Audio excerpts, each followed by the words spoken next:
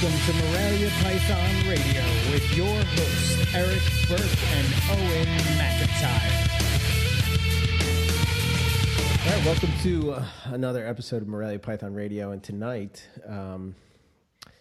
my co-host is not here. He is helping the fiance down in Florida do some stuff, looking at Dunn's pythons, as I'm sure he's down there drooling. But we have my good friend Rob Stone here to join us, and we'll be getting, I don't know his full name. Rob, please enlighten me.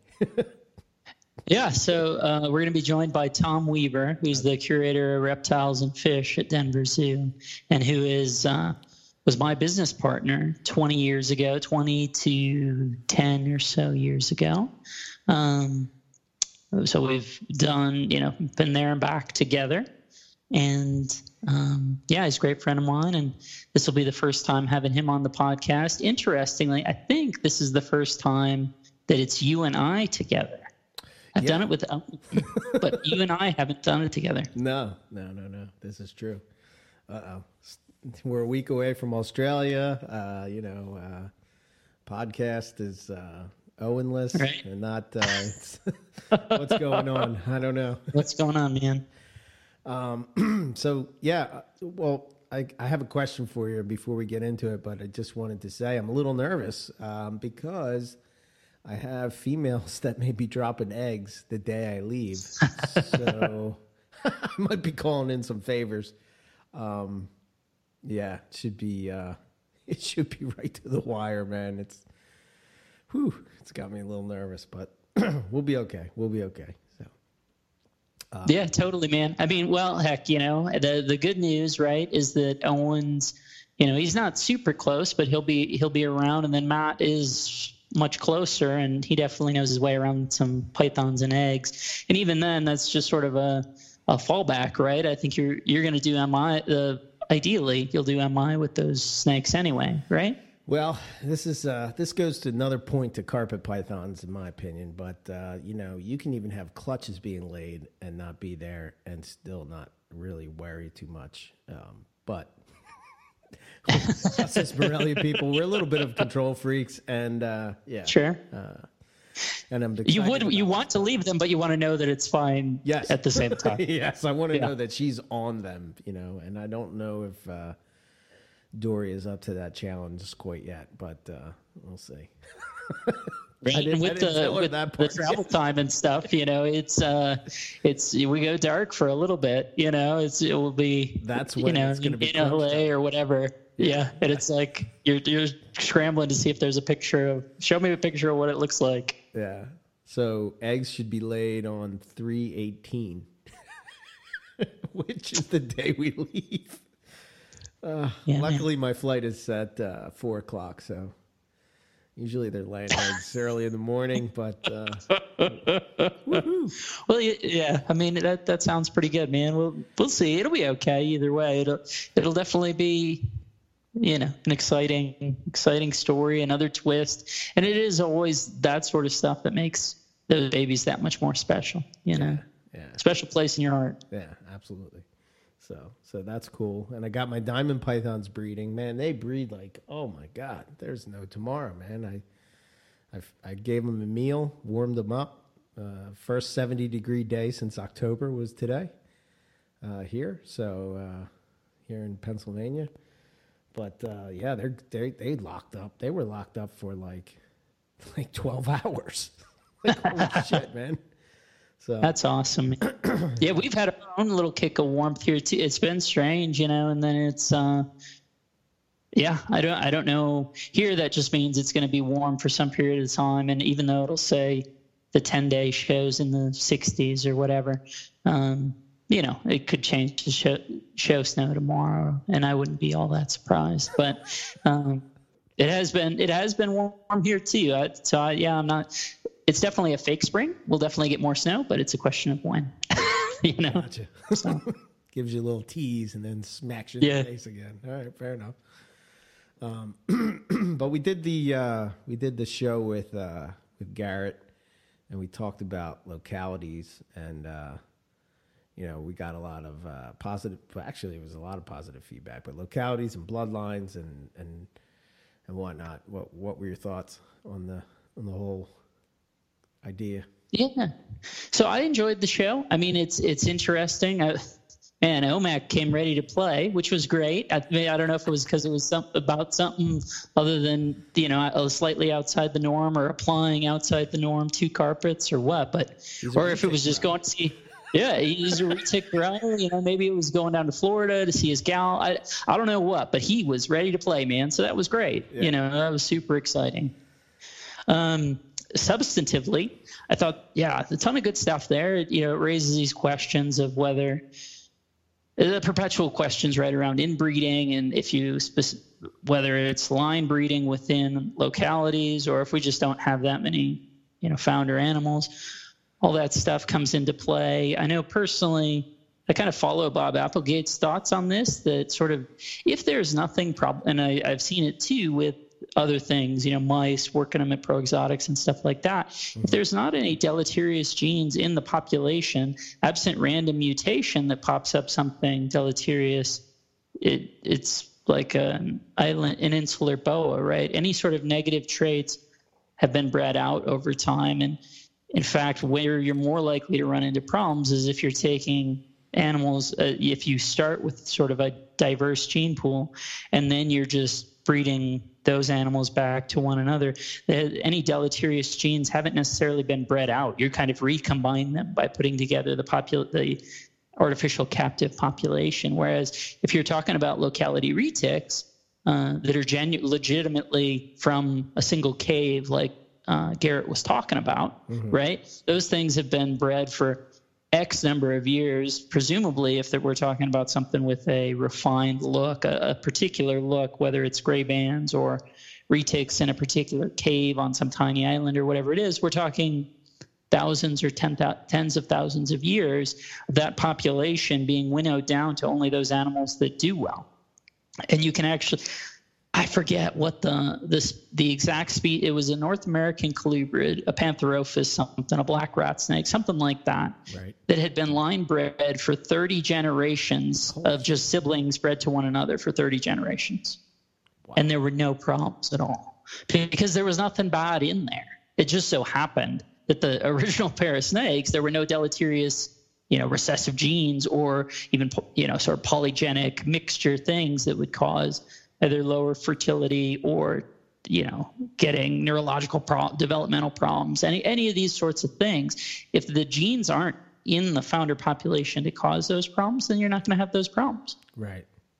Absent, again, random mutation, right? That you could get it from random mutation, but presumably then that just requires you as the breeder to notice that, right, and then not maintain breeding that trait, breeding that and if you get part of that, right, when you're saying, okay, for 30 generations continually breeding this line of black rat snakes, I think, then you just you wouldn't just pick any two random siblings. You would choose the two most robust, vigorous animals from the clutch, raise those up and breed those together.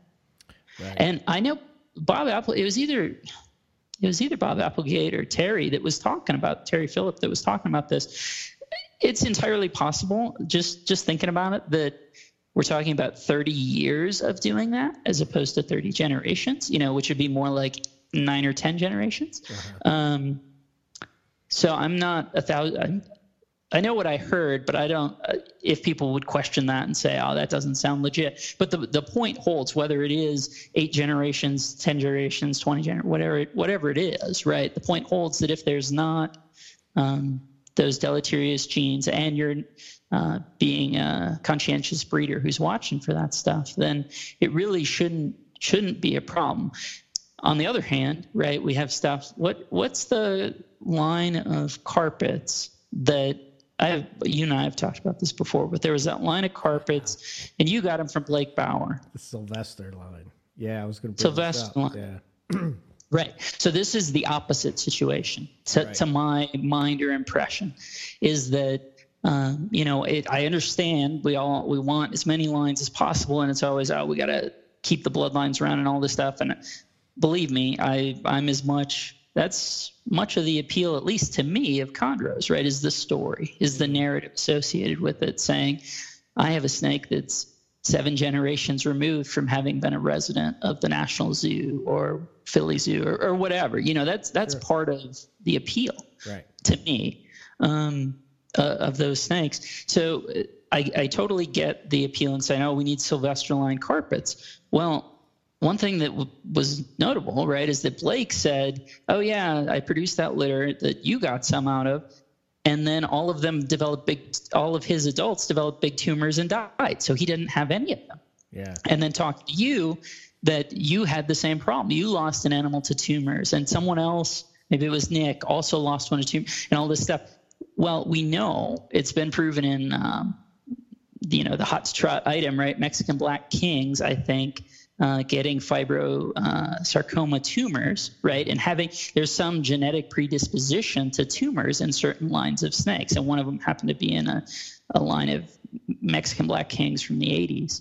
And I had heard this from Roger Klingenberg when I had a rhino that was presenting weirdly. We've talked about it before, but this is going years back, and we had some discussion of saying, okay, is there genetic predisposition to certain types of tumors? And where they're consistent like that, there is. So with Sylvester-line carpets, it's cool to say Sylvester-line carpets and to have these unrelated snakes, but in reality, that probably was a pairing where at least one of those founder animals had a deleterious gene, predisposition to develop these tumors. And the reason that we don't have them in captivity now is because of that very fact. So inherent in the genes of that line is the reason we don't have it anymore.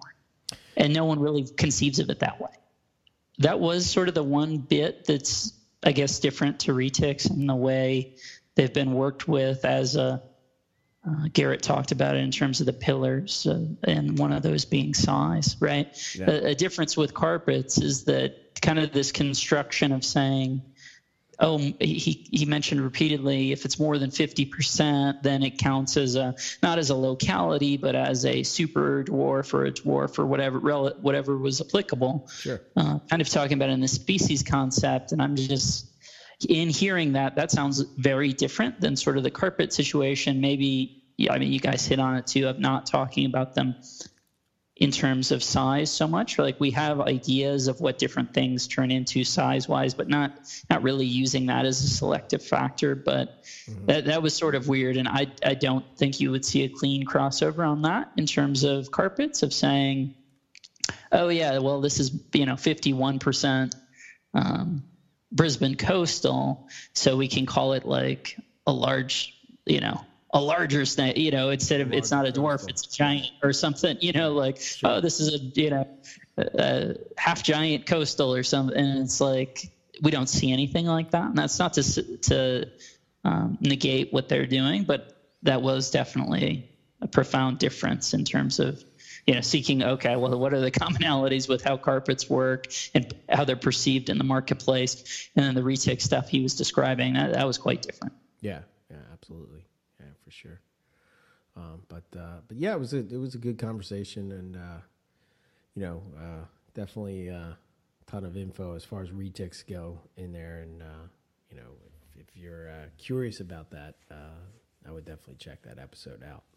But yeah, and the whole the pillars, and I don't know if this came across when I was saying this in the show, but the 3 pillar things it's the difficulty with that with carpets is that most of the stuff that you trace back, eventually you come to a dead end, whether or not that person is not alive anymore, or they're just not right. Share information. Yeah. So this it reminds me, right, of my perpetual frustration that people think that all Australian reptiles are here in the United States illegally, or that there's no legitimate means by which they're here. And it's commonly bandied about. Everyone jokes about it. And often it's even people who work with those snakes, which is just sort of weird and funny to me. And I totally get it. It's a fun joke to make, and kind of we conceive of it that way, but that's not really the case. Mm-hmm. And so what can happen here, to the point you're making, is that it's not only that maybe the person can't tell you for legality purposes, or that they're dead, Lloyd Lemke, and sort of there's a break in the chain, and obviously they came from somewhere, but we don't really know where. But it also could be, really reminds me of the Curtin's Russian red tigers thing, right? There are numerous issues that come up with that, and I know really their locality carpets and all this stuff. But what it gets to is, those are legitimately, those were cleared 3177 paperwork, totally approved importation stuff. So it's not a problem, but they are coming from a source that either based on sort of the metes and bounds of the public, how public facing the institution is willing to be. There can be just sort of this gray, it can be coming out of a black box. It can be totally legitimate, but it's just coming from an institution that isn't really in the business of selling to the pet trade. And so they aren't interested or able to convey kind of all the information that they have about those animals when they pass them on. Instead, it's just easier, if nothing else, to send them to a wholesaler who can then sell them on their own, right? But just saying, well, they're from an institution in Europe. Well, that only works, right, to the extent that people are willing to accept that. And people looking at beautiful snakes and trusting the people involved, right, can accept that. And then 15 or 20 years later, people who don't even know maybe who the importer was, or the parties involved, right, they don't have that same trust. They don't say, oh, well, I know that guy. And so if that guy says they're totally legit, totally legal, I just can't tell you, then the people 20 years down the track don't accept that nearly as well, particularly when they don't even know the people involved. And so then it's just easier to conceive of it as, oh, it must be because they were smuggled. And no, that's not inherently the answer. Right. And those Russian red tigers is a great example of that, where it's like, okay, I think, 100% those were imported legally. So there you go. There's an Australian snake that's in the United States, captive, pet trade, 100% legitimately. And that's obviously in addition to the albino olive pythons, albino Darwins, rough scale. There are a ton of examples where that's the case. So it sort of drives me nuts when people are like, oh, it's an Australian thing, it must be illegal. Right. And that in a weird way, and maybe it is just from sort of perception, I feel like we get that more amongst keepers in the U.S. even than, your Australian listeners reaching out and saying, oh, well, you guys can't have those. There are a few exceptions that I know, some of the Aussie folks that I know, sort of a hot button issue. Oh, well, we're talking about that species, I know Scott's always good for, Scott's good for a few of those where he'll say, those weren't even described as a species until things were long closed and have never been legally shipped out. That's fine, but there are plenty of other things, and there are certainly things that have come over illegally, 100%. I know that. I'm not naive. But the notion to try and make a blanket statement that every Australian reptile that we're working with in the United States is descended 100% from illegal or smuggled animals is patently false. That is, just by giving a single example, right, I negate that statement, and I can do it with a dozen different things. Sure. My Darwins have CITES paperwork. So, right. Yeah. There you go. I mean, I actually have the same paperwork, right? Yeah, totally. It's like, well, I know it's not, you can't make that as a blanket 100% statement because here's a single exception. And by making a blanket statement, you're necessarily, defeatable with a single exception. Yeah, absolutely. Sure. I think I mentioned in there, so what, you're curator of reptiles and fish, right, at this point? I'm calling it curator of ectotherms. Ooh. I changed that title since my boss retired to ectotherms. So yeah, I'm over reptiles, amphibians, fish, invertebrates, and a few mammals. And it's kind of a new trend in zoos to that title, the curator of ectotherms, and it confuses people and they don't know what you're talking about. But when you explain it to them, right, they understand it. Okay. So is like the setup there, like, is it, I forget what they call it, to where like they'll have an exhibit from a specific area where it's a mix of different types of species rather than just like a reptile building or a mammal building or something like that? Well, our building is it's called Tropical Discovery, and it's a basically a exhibit to represent the tropics. Okay. So a lot of my collection. I mean, I do have some stuff that are not from the tropics, but it's basically was built in the 90s, and it's a rainforest / aquarium, and it's very much it was at the time when like we built our exhibit, and then like Henry Dorley Zoo in Omaha built this exhibit at the same time, but it's more collection oriented. It's if you get back into the evolution of zoos, you have like they spawned from museum collections. So you have like species after species after species. Right. And then, in the 80s, late 80s and 90s, zoos started building geographical exhibits to where either you have exhibit with everything from a specific area of the world, or you build something. So we have, basically animals from all over the world that are from the tropics, and we like to really represent biodiversity and protecting biodiversity. So we have everything from, a tarantula to a howler monkey to Komodo dragons and then they decided to build part of it to be a cypress area. So we have like southeastern United States where we have a lot of, eastern diamondback rattlesnakes, timber rattlesnakes. Oh, cool. So my building is a representation of the tropics. It's focused on, we have 9 keepers. We have 1 maintenance tech, and then we have like 5 sections. So basically, I like to look at it as if you work, it's kind of hard to hire people for it because most people are really focused on one or the other. Right. We're a zoo aquarium, and we're not a big aquarium. Our biggest exhibit is like a 16,000 gallon, Pacific reef tank. So anybody that works in my building, I'd like to think that they could either assess a fish tank for health and handle a rattlesnake. Okay. So it brings some, when I hire people, I have to look at the uniqueness as far as like, if you're coming from Georgia Aquarium and want to work with whale sharks, you're not going to do it at the Denver Zoo.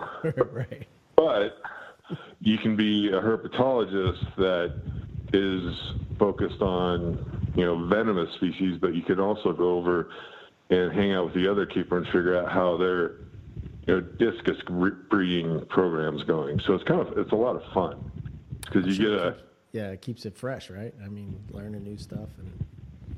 Well, I have an aquarist that, I'm like, can you build me a spaceship tonight? And he's like, yep. And tomorrow morning I'll come in and there'll be like this, like elaborate exhibit or elaborate setup that is like, it wasn't really his expertise, but he knows how to build it. Gotcha. So it's fun. It's fun in that sense. That's cool. So I guess we'll go back to the beginning. Like, how did you get started with reptiles, and how did you get into the zoo field? And I guess how did you and Rob meet? How far do you want me to go back?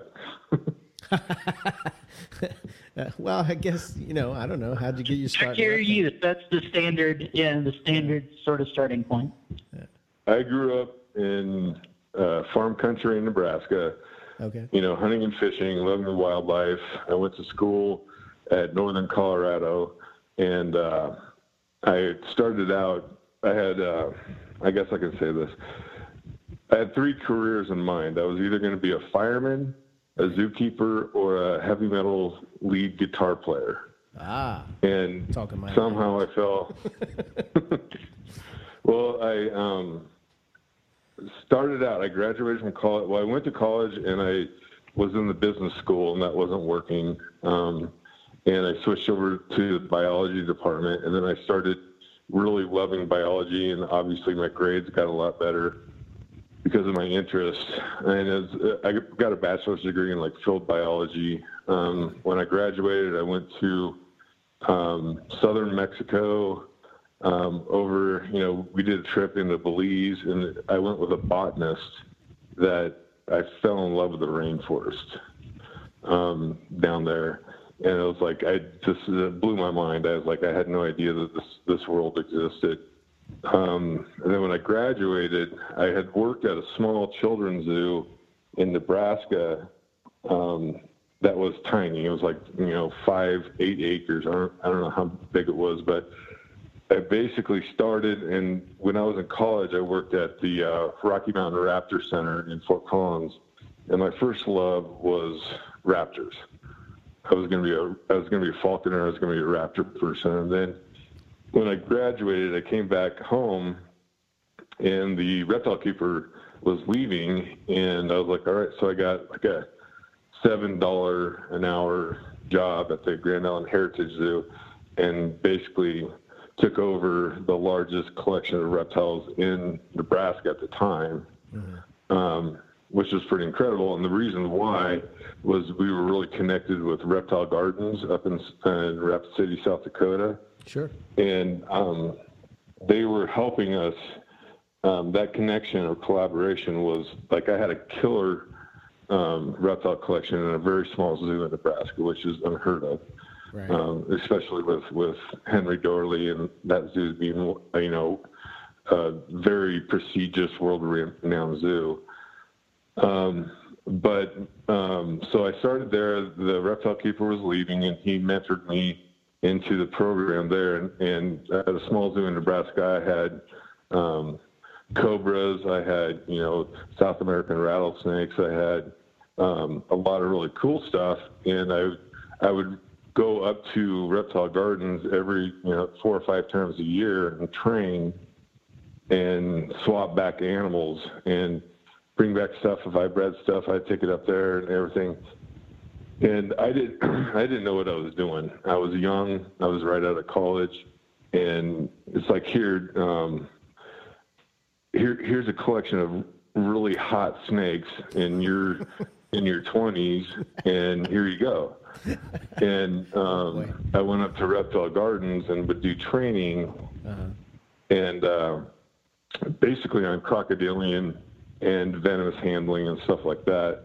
But like the first time I went up there, I called it Reptile Boot Camp because it was like the first day I was walking around with Don Middow, who was like my first mentor. And at Reptile Gardens, you could be handling a 9-foot king cobra or a black mamba or a taipan, right. And I was like just like infused into this world. And I was like, the first day I was walking around and I was touching everything. I was like putting my hands on lids. I was like opening doors, and like I went to go pick up this common boa constrictor, and Don like slapped my hand. He goes, you don't know that animal. You don't know what type, you don't know the potential of that animal. And he goes, you can't just walk around and do that. And so he basically made me stand in the corner of the building with my hands in my pockets. Oh shit. Okay. And he broke it down. He was like, some people have natural reptile handling ability and some people don't. He said, you don't. And he said, he goes, you're going to have to learn it. And it was crushing to my ego. Sure. But that's how I learned. I mean, when you talk about working around really, hot elapids and vipers and stuff, I was like, okay, I have to really listen to this guy. And he was a total like herp nerd. I mean, I would stay in his trailer on Reptile Gardens, and like I wanted to take a shower, and we have to pull a snapping turtle out of the bathtub. Okay. And this guy like lived and breathed reptiles. Right. And it was uncomfortable, and it was like I'm not sure I'm into this, but it really taught me, the basics of learning learning reptiles' language and learning how to be around them and like throw out your anthropomorphic views. Right. And like, don't think like a human, think like that animal. If that animal, like I say today when I'm training keepers and stuff, I was like, if that animal doesn't strike out and try and bite you when you open the enclosure, there might be something wrong with the animal, because that's a natural behavior for that animal, because that animal knows when you're opening that door, potentially it's going to get fed.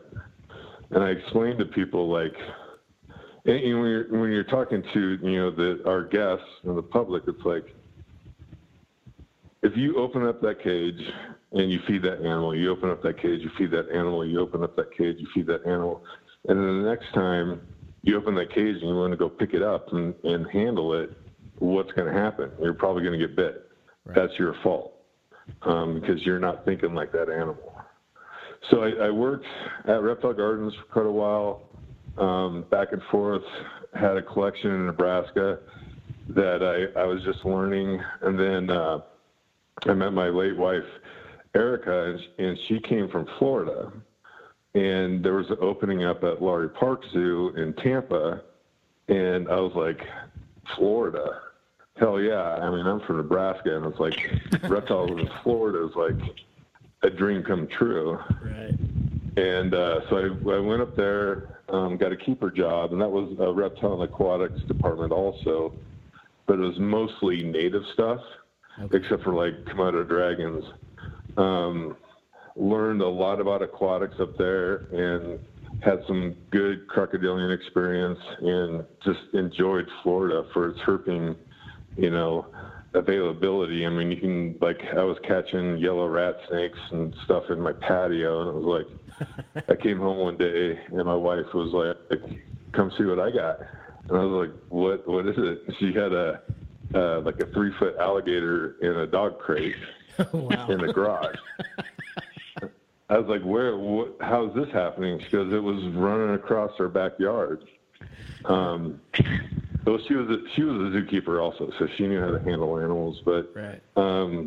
Worked in Florida, exposed to everything down there, both in herpetology and herpiculture. Did Daytona, went to Daytona every year. And Rob, when I moved back to Colorado, Rob and I had that connection where we would go down. I don't know how many shows did we do down there with our private collection. We'd go down there. Like 4 or 5, yeah, something. Yeah, and we go down there and hang out with, all the herpers down there. And then we decided that I wanted to get back closer to home. There's a keeper position open at the Denver Zoo, which going from, I had worked my way up to assistant curator at Lowry, and zoos are across the board. There's many, it's just kind of like the private sector. It's multifaceted. There's good people, there's bad people, there's good zoos, and there's bad zoos. And when you look at like where I'm working at now at the Denver Zoo, is an AZA, American Zoological Association accredited zoo that has a ton of standards. We get accredited every 5 years. And Lowry Park was accredited also. But when you work, so I've worked at a small zoo, a medium zoo, and a large zoo, or a close to large zoo, which I'm at Denver now. And you see, the more stuff that goes on, it's like, how professional is your, facility? Are you, like when AZA comes through every 5 years, it's like, I want to see your finances. I want to see your animal welfare projects. I want to see your enrichment training projects and stuff like that. So it's, basically, I've worked up all the way up to a big zoo that has a lot of oversight to what we do with our animals. And not only that, but just I've been zookeeping and curating for over 22 years now. And it's like, to see the evolution of that and where I work at now, not only with how we take care of our animals, but also the conservation, messaging we're doing, like right now we're developing a strategic plan on where we want to be in the next 5 years. and it's a lot more work to be able to be like, we're really looking at like, we're doing animal welfare assessments, and we have a whole program that we're doing now to where we look at, okay, I have this gaboon viper in this enclosure, and it doesn't move. And, I think you could refer to it as like captive stagnicity. Okay. And, when I'm talking with our director of animal welfare, and they're like, well, you need to enrich it. You need to like give it stuff to move around and make choices, and give it choices to be able to do what it wants. And I'm like, well, that gaboon viper in the wild, studies have been done that animal will sit by a prey trail for a month, and it will drink water off its back. And if there's no prey coming by, it'll move to another place and it will sit. And I'm like, that's, we have to take that into consideration with our animal welfare and the natural history of the animal. That,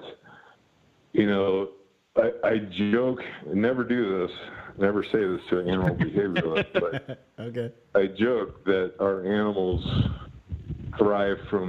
of our animals thrive from our benign neglect. And don't ever say that to a behavioralist because they don't understand it, but it's a herpetological joke. Right. To where, if you got something going on, if you got a breeding program going on, and you're, like I have Atheris ceratophora, okay. The African bush viper, it eats once a month.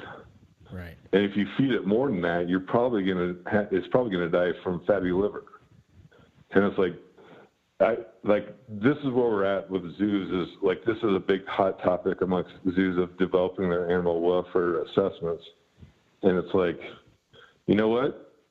That animal thrives better if I don't touch it ever, and I leave it alone and do the minimum maintenance on it, compared to like I have a howler monkey that has, howler monkey capybara exhibit, that those animals are a lot more needy. Mm-hmm.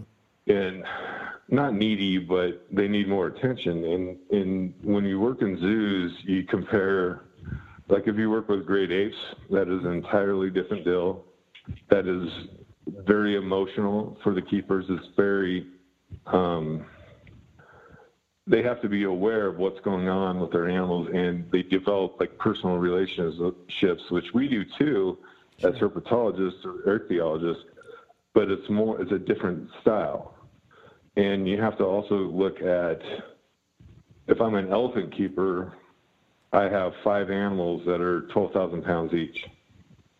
And one of my staff, in my building, I have over 300 species, maybe 2,000 specimens. Oh, wow. So it's a completely different type of style of keeping, mm-hmm. to where, it's like the joke at the zoo is all the herpetologists always use Latin names, and they think they're smart. And it's like, well, that little brown frog has 15 different common names for it. Right. And that's just kind of the way it goes. But so,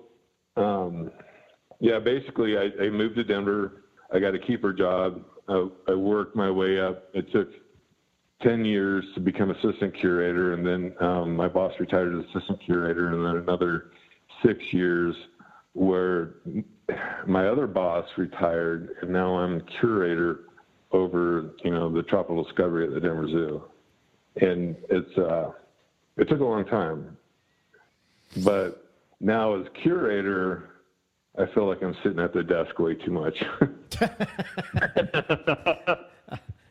I mean, I'm basically doing paperwork. Try to get to the top, and then, you get there and you're like, damn, I miss.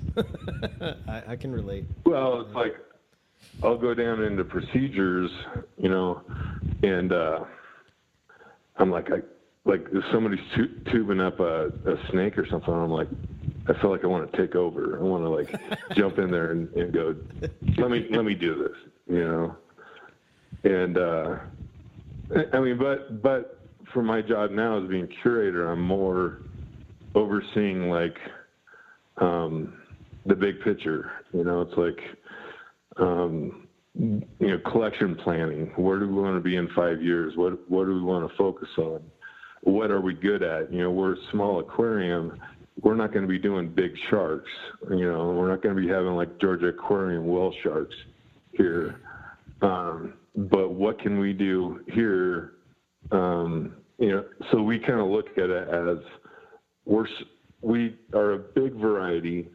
And like what I was saying with the museum model is we're more species. Like you look at one window, jewel exhibit. But if you go to like Henry Dorley, their jungle is more immersive. And they don't have the museum type, collection that you can go. If you're a herpetologist and you come to the Denver Zoo, you can walk through and go, that's a really good collection. But if you go to Omaha, it's like same type thing, but you may get buzzed by a flying fox in the jungle. Gotcha. And it's like it's more immersive. So that there's a lot of different types of ways you can do it. I enjoy ours because I think of the Denver Zoo. Being in Denver, we pride ourselves on our venomous snake collection, thanks to Bushmaster Reptiles and Curator. Okay. And doing really smaller exhibits and like doing them really cool, and like trying to do multi-species exhibits. And Rob, you haven't seen this yet, but I bought it's a Halloween gag. And it's a lightning storm thing for Halloween that you put like on your front patio. Sure. Yeah. And we have a exhibit with where they got Mexican dumpy tree frogs and plica, the South American tree dwellers in it. And like three times a day, the lights shut off. It starts to rain, and you get this. We put these big speakers on it, and it has a rainstorm that comes through, like what would happen in the rainforest. Oh, cool. And it turned out really cool. I'm real proud of it. Awesome. But yeah, so, like Rob and I had High Plains herpetoculture, and I was very much into herpetoculture growing up, and especially being in Florida with all the reptile shows and everything. And I still am, but my career focused me more into the zoological field, which is more conservation oriented. Zoos are becoming more focused on, like I do a big project in Peru with the Lake Titicaca frog. I did work in Central and South America with, in Panama I did work with, I'm still involved with that, but the Panamanian golden frog. My career kind of focused me towards amphibians for some reason. Okay. And I think because it was more, I still know, when you're curating over a huge collection in zoos, you know a lot of animals, but you can expertise in, what you want. And, like I have a coral reef guy that's an expert aquarist, and I lean on him to where if we're having issues, like I'll go look at a coral reef tank and I don't see what he sees. I mean, I kind of look at it like he sees through a matrix, and he can see stuff going on there that I can't. Right. But, for me, like I can go look at a frog and go, that frog's overweight, or it's not out competing the other tank mates.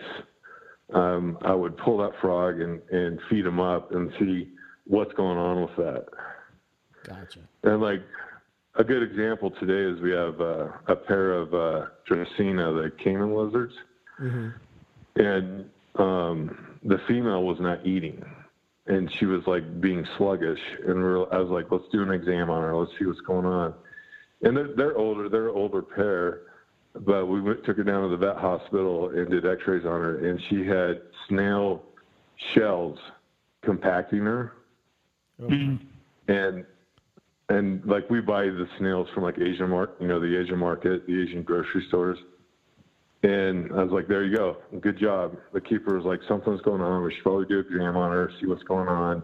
And for some reason, she's eating the shells, which they usually don't. Okay. But go ahead. No, you're good, man. Yeah. So we gave her an enema, cleaned most of it out, and I was like, well, the fact that she's not digesting that or she's eating those shells is concerning to me because we've had them, I don't know, you remember when we got them, Rob, it's been 8 years. Mm-hmm. And it's like something's going on. You know, I don't know what it is. You know, in a lot of sense, especially with fish, it's like sometimes you don't know what's going on, and sometimes you fix it and you don't know what was going on and you don't know how you fixed it. Right. You know? Huh. And then sometimes you figure it out. I know when you were talking about the aquarium stuff that you guys are doing there, I don't know if the idea had come from someplace else, but I do remember it being a big success, that figuring out how to rear the baby seahorses, right, by getting them into a cylinder so they didn't just get trapped at the top. Yeah, and that's you know, unfortunately, like recently we had I got in 4 Bruchisia stumpfly that were wild caught. They weren't a confiscation, which usually when you're dealing with confiscations, you got to realize that zoos, you know, when Fish and Wildlife get confiscations, they lean on zoos to help them out to get these animals, and usually by the time you get them, they're on death's door to begin with, and you're already into like a rehab type situation. But we got 4 Bruchisia through quarantine, which took about 8 months because they were positive for coccidia, which I don't know if we ever fixed it or not, or if they ever really had coccidia. Put 4 of them on, those are the pygmy, I guess you call them pygmy chameleons or dwarf chameleons. Put them on exhibit, and 1 died right away. Right. And I was like, okay, so this is a wild-caught animal that we quarantined and we cleaned it up. We had them in an area where they were in smaller exhibits. There was no traffic around them, and then we put them on this bright new exhibit, and they got all these humans peeking in on them. You know, I'm like, pull them, get them off. You know, the 2 that survived, I'm like, get them off. Let's put them in holding and rethink this, because this might be a behind-the-scenes project. This might not be an exhibit, because you're dealing with, you know, fragile animals. Right, in a way that you don't see. Well, the outcry or reaction would be entirely different if that's a giraffe, but it also would be much less normal, right? It's much less normative, whereas you relating that to Eric and I here, it's like it's not all that surprising, right? It's not, I wouldn't have told you, it'll definitely happen. You know, it's like, well, we would try it and see, you know, because you don't know how it's going to go. You have to take chances, I think, you know, especially the rare stuff that's not found in collections, and sometimes it doesn't work. It's like why would you display a Kenyan sandboa? Right. It doesn't. Right. it doesn't do anything for anybody, because the animal's under the sand. The public can't see it and learn about it, and you know, it's like, okay, that's and they probably might not see the it great. at PetSmart anyway. Yeah, like you know. Right. But sure. Cerastes, the I don't know what Ethiopian viper. Right. I think. I mean, you can see their eyeballs coming out of the sand, and that's a great story. Yeah. You know, they sit and wait for something to run over them and ambush them. But you have to be able to display that to the public, because that's, I think, what we're all about, is teaching the public about animals that they are not aware of. I mean, I know this is like a herpetological, like, you know, podcast, but when you're talking to the general public, right. I mean, I remember being in Florida and having somebody ask me what that animal is. I'm like, it's an alligator. How do you not know? Living in Florida, how do you not know that's an alligator? So that's what you're dealing with. And you're also like I had somebody come through and they're like, so do your animals survive the winter? Oh, wow. And I'm like, I mean, this is a zoo general thing. I'm like, what do you mean? I don't necessarily understand your question. He goes, like, do some of your birds die off because it's too cold? I'm like, no. No, I don't know where to start that conversation with you because they have no idea what it takes to take care of animals. Yeah. I can Totally. I can relate to that in public. Oh boy. Well, but I mean, as far as like what I've seen in my career with the zoos, moving up at Denver Zoo and everything, we've gotten very, very good about internal collection planning. Like we are very much focused on when you work in zoos, you have AZA program animals like SSP programs, and you have it's I call it like a dating service for animals. It's like I have a Komodo dragon that is related to all my other Komodos. I'm going to send this male to St. Louis Zoo, or no, I'll say Fort Worth, to breed with that animal because we're looking out for the genetics and trying not to inbreed our animals. Sure.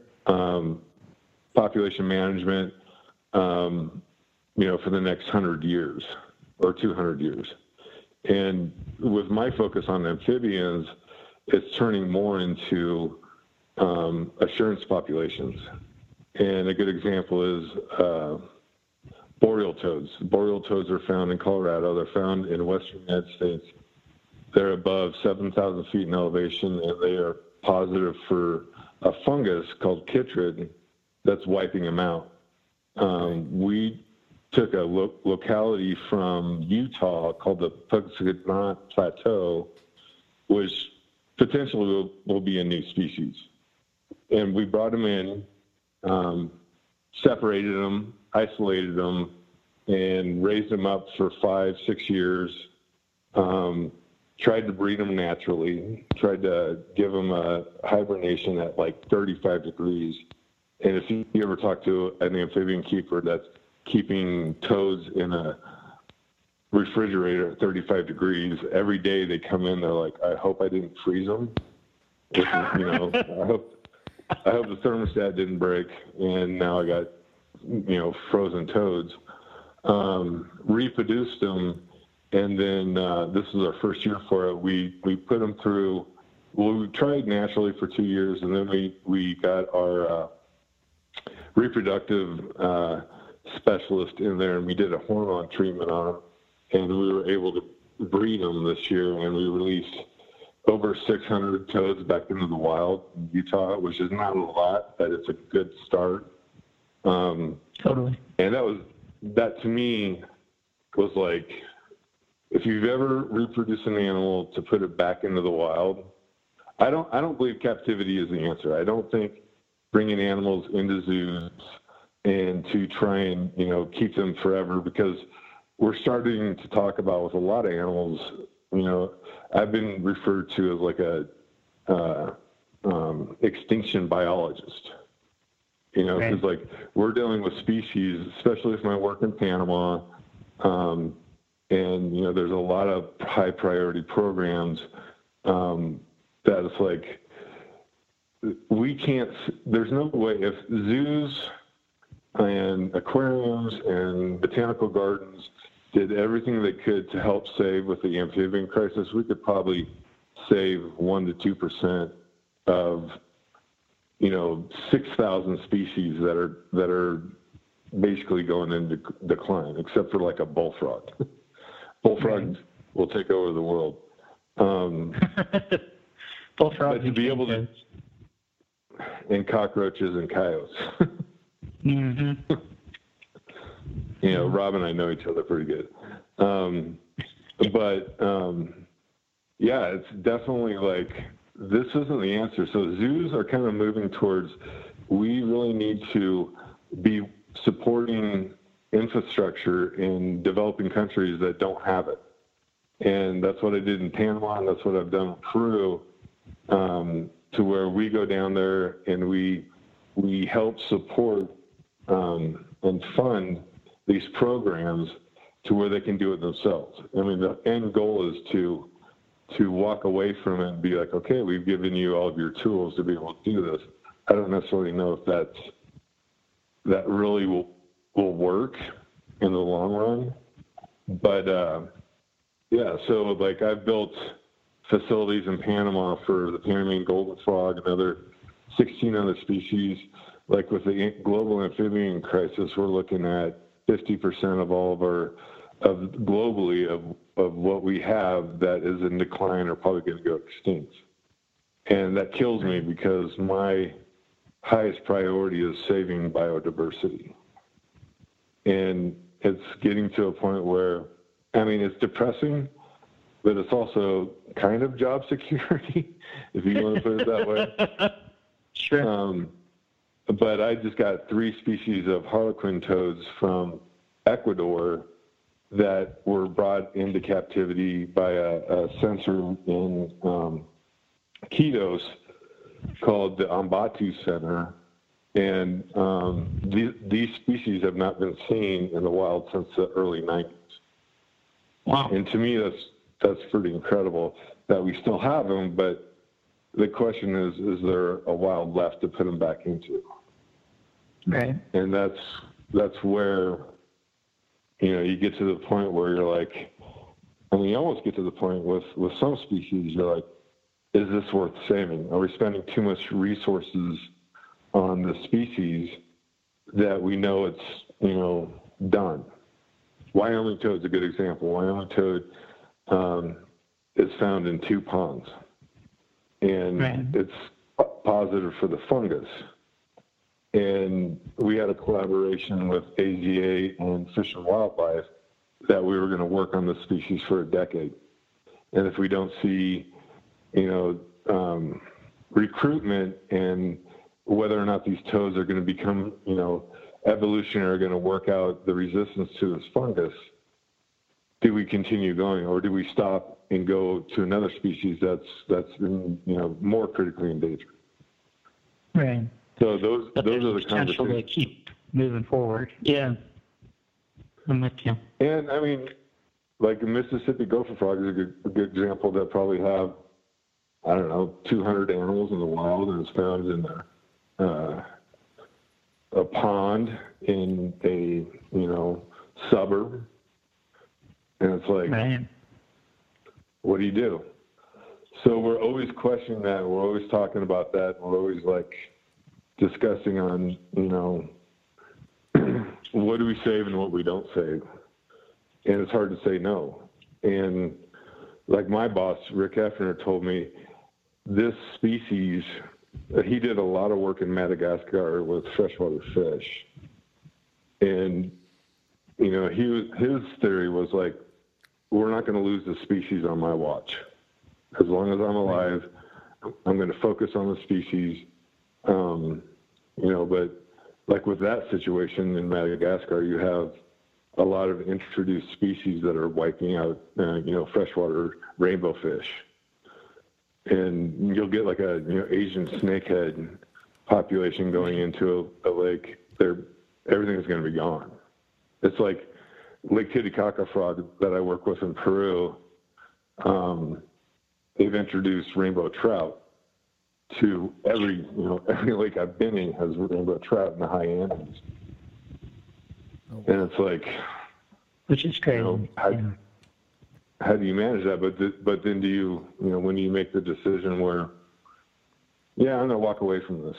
I'm going to go work on another species. That's really a hard decision to make. Totally. Well, let's take one step back to talk about stuff, you and I getting together and that stuff, and then we'll jump into some other projects and things, and then maybe even give people a crash course on keeping some frogs and stuff. I know that's not something that we really done on the podcast. So my recollection is that you and I first met at the Colorado Dart Frog Club meeting at Brooke Bernson's house in 2000 or 2001. Mm-hmm. Yeah, right? Well, when I was in Florida, we had two good friends of mine that were zookeepers also. We had our director of horticulture that had the first tropical, is in Hillsborough County, which is in Tampa, the first fish farm. for tropical fish. And now a majority of captive bred tropical fish come from the county of Hillsborough. And it was empty, and it was overgrown with plants. And I started a company called Herp Concepts with a couple buddies, and we didn't know what we were doing. We were zookeepers, and we were trying to, breed stuff at this facility in the swamps. And it was a lot of fun. But when I decided to come back to Denver, I met you, Rob, and we really cleaned together. And I was still trying to fulfill my herpetoculture career and like trying to do it on the side from the zoo, which can and can't be, a professional conflict. But you and I started High Plains Herpetoculture to where we were breeding animals. I remember the house in Brighton. We had a colubrid room. We had a python boa room. We had a frog room. Tons of animals. Man, you got. And we were working. we had that giant mata in the bathtub. We had that, and then we had the 15-foot Papuan olive python in the glass tank. The first flag. Oh, is that? Well, yeah.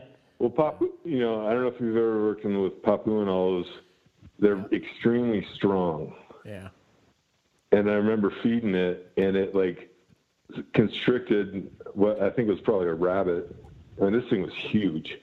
And like Rob and I both agreed that we wouldn't work this thing alone, because if it got a hold of us, it could probably kill you. Yeah. And it would kill you. Whether it could eat you, it probably couldn't eat you, but it could have eaten Butler for sure. It could have eaten the Great Dane. Yeah.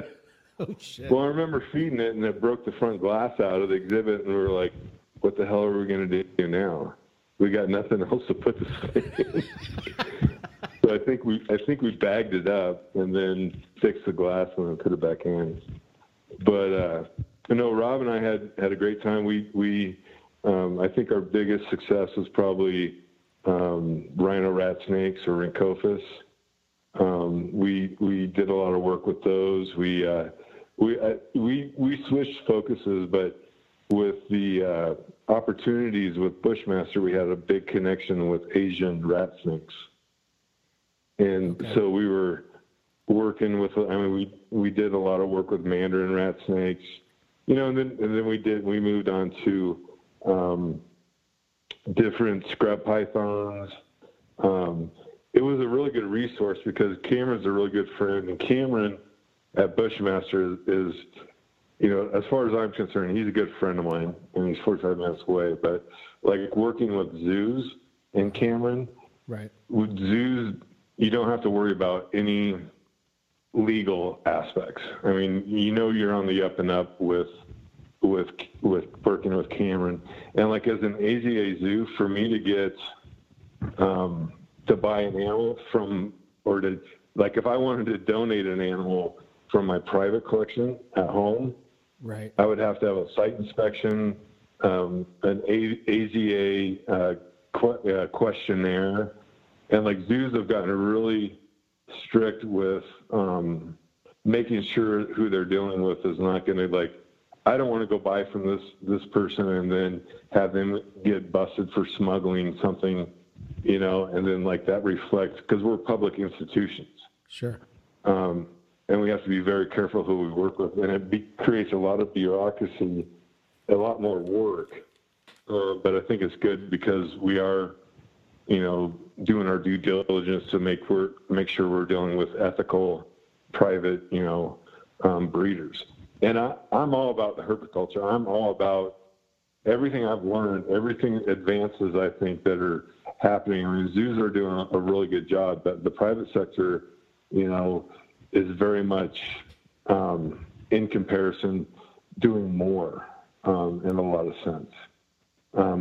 Mainly because they have a little more freedom, but there's a lot of good biologists out there that are private herpetoculturists that like Rob's a good example of I'll be talking to him about something that we're doing at the zoo, and he'll say something, and I was like, oh, I didn't think about that. So I still pride myself in that. But like when I first started the Denver Zoo, it really became, in herpetoculture, it came more about color morphs, the ball python trend, corn snake, all that stuff. And like my old school PhD boss was like, that's not what we're about. We don't need to breed color morphs. We need to breed rare species. And he goes, and he was very much against the breeding of, different color morphs and locality and stuff like that. And I was like, well, we're doing the same thing. He's like, what do you mean? I'm like, well, if we breed a species here at the zoo, we're going to keep back the nice looking specimens and send out the ones that aren't so nice. Right. And it's kind of like, we're not doing it as fast as herpetoculture is, but we are doing it. And, to me, in my career, I don't know, I think you could look at, 35 generations. You can probably consider that animal to be like leopard geckos, 35, 50 generations of captive bred animals. You're basically creating a domesticated animal. Right. Right. And there's nothing wrong with that. I mean, that's same thing we've done with dogs. Same thing we've done with livestock. But I kind of got to the point, there were some circumstances that happened that kind of, Rob went to law school, and I had just had my wife pass away, and it was kind of a time for me to move on from that. But I still miss it. But zookeeping all day long and then coming home and spending an hour and a half on animals and then spending your whole weekend shipping animals was a lot. That's why Rob would come up to our house 4 times a week and take care of animals for me, and it was but it was fun. It was a lot of fun. We got to meet a lot of great people.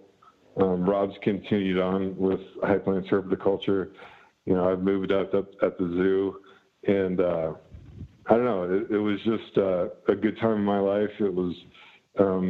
I remember all the trips we took down to Daytona, and went out and partied crazy and hung out with it. It's like any other conferences.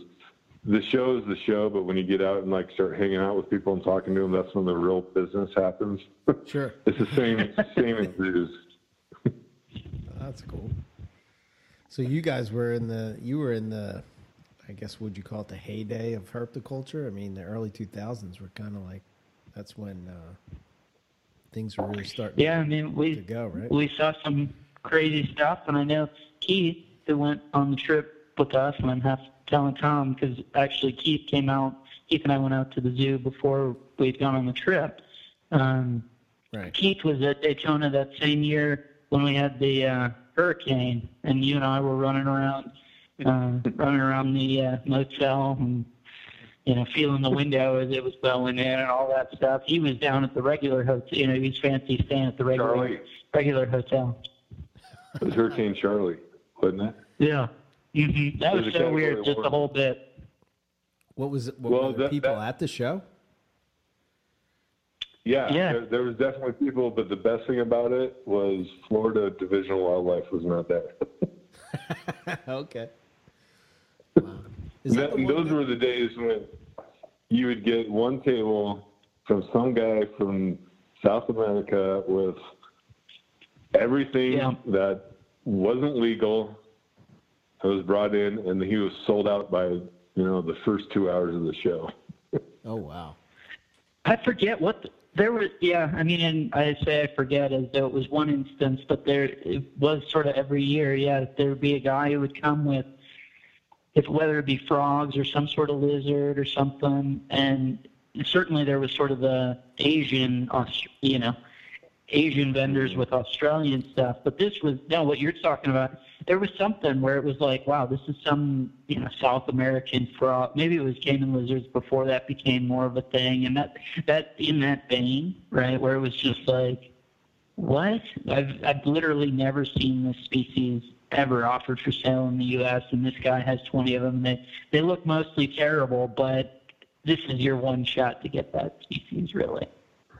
Well, the funniest time we had for me was you and I were at the table, and we were working with my friend Dustin, and he was from we both were from Colorado, and at that time you had to have your Florida permit on display on your table, and we didn't. And the officer came over and was like, "Where's your permit?" And I was like, "Well, it's actually my friend's table, and he's native to Florida, and he has a permit, and he's over there on the other side of the show." So I went and grabbed him, and at that time they had to go out to his vehicle and look up his permit. And Dustin, who's a good friend of both of ours, he goes, "Can you help me with a joke?" And the guy's like, "Yeah." He goes, "When we go back to the table, tell them that everything's got to go. Everything's confiscated." And Rob and I were like, "What?" And it was like, "Everything's confiscated." He goes, "You guys are not legal." He goes, "I want all your animals." And I look over at Dustin, and he's smiling. Right. And I was like, "Nice joke." Because we shipped all the stuff out from Colorado. Right. Oh, shit. And it was like rhinos and mandarins and porphyria stuff and all. Yeah. No, 100%. I remember. Yeah. Yeah. Very cool. Because we had invested all the money to get the animals out there and hoping to do good at the show. And it was like the first day he was like, "Yeah, we're going to confiscate all your animals." But that's his sense of humor. It was pretty funny after. Well, I remember especially after, right? Right, yeah, not as funny at the time. And then I remember one year that I had flown into Daytona, and so you guys drove over separately, and I had gotten there early, and I was like, I had asked Wayne Hill for the, to have access to the table or whatever, and he acted like he didn't know, had never heard Dustin Smith's name in his life, when in fact, they're best buddies from the Turtle Survival Alliance stuff and whatever, and Wayne just told me to go fuck myself. Oh, wow. Yeah. And I'm like, yeah. So we can curse on this podcast. Yeah, that's right. Yeah. Yeah. No, I mean, that was a heyday because when I first moved to Florida, it wasn't in Daytona, it was in Orlando. And it was probably the biggest show out there at the time, and then it moved to Daytona. But that's when I first got exposed to that, because there was no reptile show. Well, maybe one reptile show in Nebraska when I lived there. But yeah, it was a fun time. It was there's a lot of cool species and color morphs and things were just getting started. And I don't have a problem with selectively breeding for color morphs, because I feel that that's basically domestication as far as I'm concerned. Right. But what I do at the zoo now is more, Lake Titicaca frogs. Who has Lake Titicaca frogs? I mean, I started that project in 2007 with the amphibian ark. And what we were seeing with Lake Titicaca frogs was, first of all, a lot of the high Andean lakes have a genus Tomatobius, but these lakes are starting to get really polluted with mining runoff, and like with the Lake Titicaca frog, they're illegally harvesting them and bringing them to markets in Lima and Cusco and Arequipa, where you go to this frog shop and they grind them up in blenders and drink them. Oh, wow. And they do it for Peruvian, Viagra, yeah, mental clarity, fertility. It's kind of like the Asian markets, which I'm sure I'm really interested in what's going on with the Asian markets right now with coronavirus and they put the ban on any wild animals. I don't understand how they're going to be able to enforce that. Right. But with the Lake Titicaca frog, it was like, well, what's going on down there? And I met Dr. Roberta Alias, who, the amphibian ARC hooked me up with, and there was confiscations of like 4,000 frogs going into these markets, like in one confiscation. Holy shit. And it's not really enforceable. But to me, being in this project long enough, I don't think that's a major threat to the species. The major threat to the species is mining, illegal mining. We had, in 2015, I went down, and there was like 10,000 frogs dead in this, it's called the Curator River. Waterfowl were dead, livestock were dying, kids were getting really bad rashes from being in the water. And it was coming from dumping into the rivers. And I think what happened that for the incident I went to, they had tried to clean it, and they tried to scrape, the area out of all this mining runoff, and they exposed everything, and it just wiped out everything. And we had a village elder, this woman, come to us. She actually took like 20 frogs and threw it on the government's front door in Puno, and she said, "Look what's happening to our environment. Look at what's happening to our area." And she started getting death threats from, I would call them illegal mining cartel. And it was like, wow, that's pretty serious. And like I did a trip to a place called Tambopata, which is in the Amazon, close to Bolivia. It's the Amazon basin, but it's vast. I mean, there's no controlling that. I mean, there's just stuff going on everywhere. But so I mean, there's a lot of challenges, and I think the biggest thing for me is a funny story. So we have our education department that's a part of this, and education to me, to locals, is far more anything I can do biologically to help with the situation. The education to the public is far more. It works a lot better, and I had. Our education department wanted me to bring down this huge frog suit. And it was like a cartoon. It was like a giant frog suit. And I had to carry it all the way down there, and I was all pissed off about it. And I was like, all right, whatever. And then I started to see this frog take on this cartoonish, respect from the children. And we called her Toma, for Tomatobius. And she started, we would take her to all these events.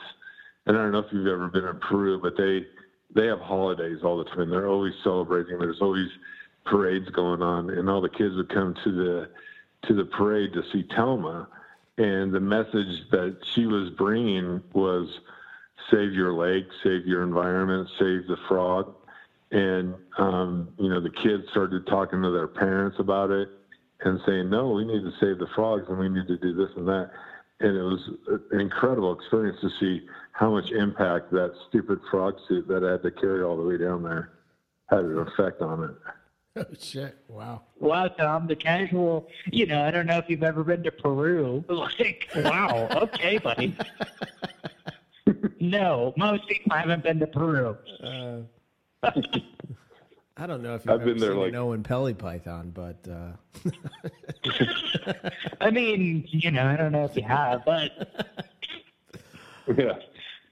Yeah, well, so whatever happened, so I don't remember really the story with so you brought the frog totem, so to speak. Did you guys wrap that up? Or did it just get cut off? It's still going on.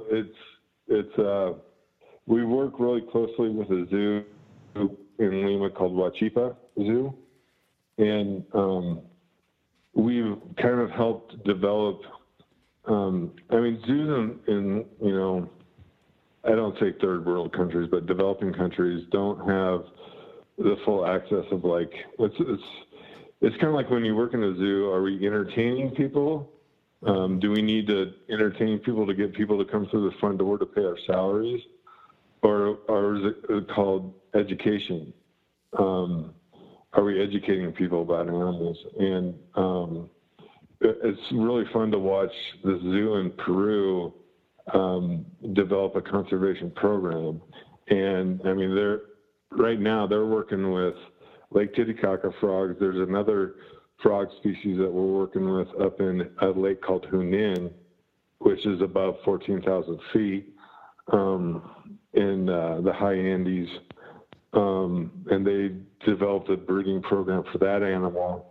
I went to, we have a research associate that's working in Peru at a place called Sabina Cocha, which is at like right about 16,000 feet. And I haven't been up there. I haven't done that. But they're working closely with this cat. It's called the Andean mountain cat, which is, you never see them. And we put up a bunch of camera traps up there, and we know they exist up there. But there's a frog species, there's a Telmatobius in that lake. But I'll tell you what, when you work up in the high Andes, it's like you got a week to 2 weeks where you're like, I've had a headache. So then, even coming from Colorado at, 5,000, 6,000 feet, it's like, I got to get down. I have to get out of this elevation because I can't breathe at night. It's tough work. Right. But the Sabina Cocha project, it's more of an archaeological project, but they're seeing a Telmatobius species in the lake. They've documented like all these species that live up there that coexist with the high elevation. It's pretty cool stuff. Wow. That's awesome. And is that any more just being so remote and difficult, is that stuff any more protected by that? Preston Sowell is his name. He's from Boulder. He's led this trip up there, but these trips up there, but it's mining. It's like trying to not fight mining. Even up there. Yeah. Right. Yeah. And there's fight the consequences associated with it. Yeah. And it's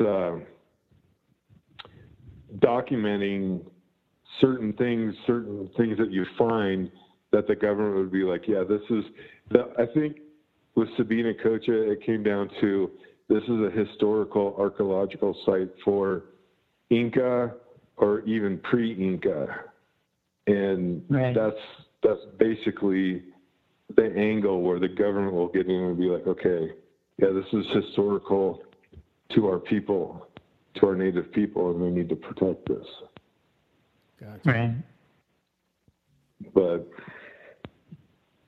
anyway, so yeah, through, I guess, my career, I've been intermixed with herpetoculture and, zoo herpetology, and it's I see both sides of it.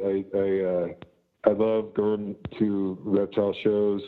I still, when I was younger, like I'd go to a reptile show and I'd like get anxiety before I'd walk in because I was getting exposed to, all these private breeders that have all these real cool animals. And then I went to the last show here in Denver, and I had the same feeling. I was like, oh, this is going to be cool. We're going to see all kinds of cool stuff. And it's still a lot of fun. And I respect, the private sector, and I think there's a lot of collaborations that can happen between zoos and the private sector. I think TSA is a really good example of where, we've worked really good with trying to help, that's a whole nother crisis, is the Asian turtle crisis. But we've really worked together with, zoos can't do it alone. And, right. The book that really influenced me was The Invisible Ark from the Barkers. Yes. Great. From Dave and Tracy. Yeah. And to me, it's like we keep reconfiguring in zoos what we can do to make the most impact. And I think these collaborations with the private sector are going to be the answer. And a good example is the frogs that we got from Ecuador with it's a company called Wakiri. Yeah. That they breed. So you should explain that, Tom. This audience probably won't have a ton of exposure, and I know Eric won't have a ton of exposure, but it's this awesome concept of, we're talking about frogs that were unavailable even 5 years ago, and those that in the tiniest numbers. I mean, to me, it has a ton of crossover to our Australia stuff, right? With exactly what we were talking about before we called Tom, that like in terms of smuggled animals, that we're talking about like lamani, right? I think that didn't they just offer some, or they're going to start to offer some, or whatever. This is a frog that like maybe you would have seen in the 80s that were 100% guaranteed smuggled. No, and even then, like none of them were surviving their tiny numbers. And now they'll be legally available with funds going back to the country that they came from. It's like the perfect example of getting conservation funds associated with commercialization while simultaneously killing any impulse to smuggle animals. It's like the perfect example of this actually working. Oh, cool. Well, the big questions that arise, especially coming from a zoo, is like, so we're gonna support this effort, and I'm calling it biocommercialism. I don't know if that's the right term for it, but it's happening in Colombia. It's happening in Ecuador. It's happening in Costa Rica, to where some of these companies are going in and getting specimens and breeding them and then selling them, and even the Kaiserite spotted newt, the newt from Iran, that Nereurus Kaiserite stuff.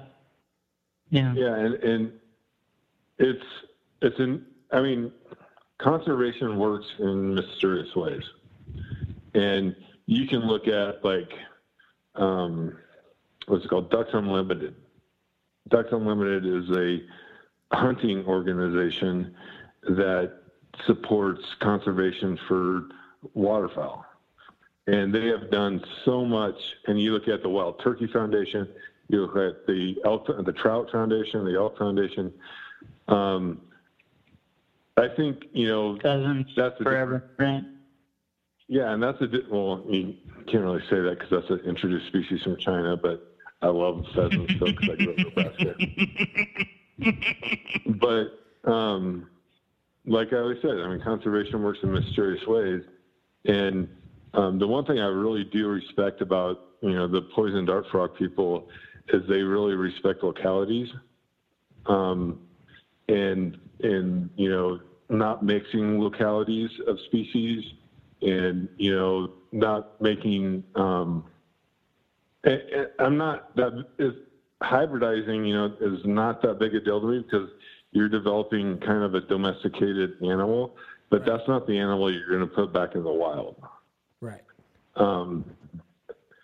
But yeah, I mean, but it really it's an actual example. I don't know that it had really crossed my mind as being so perfect a corollary, Eric, to what you talk about with the Australia. If Australia opened up, it's really what Tom's highlighting in terms of like dart frog keepers valuing that locality and that specificity. It's whenever you say, how much would I pay for a genuine locality, X carpet python, direct from Australia, verifiable with that information, this sort of thing, would I pay a premium for that?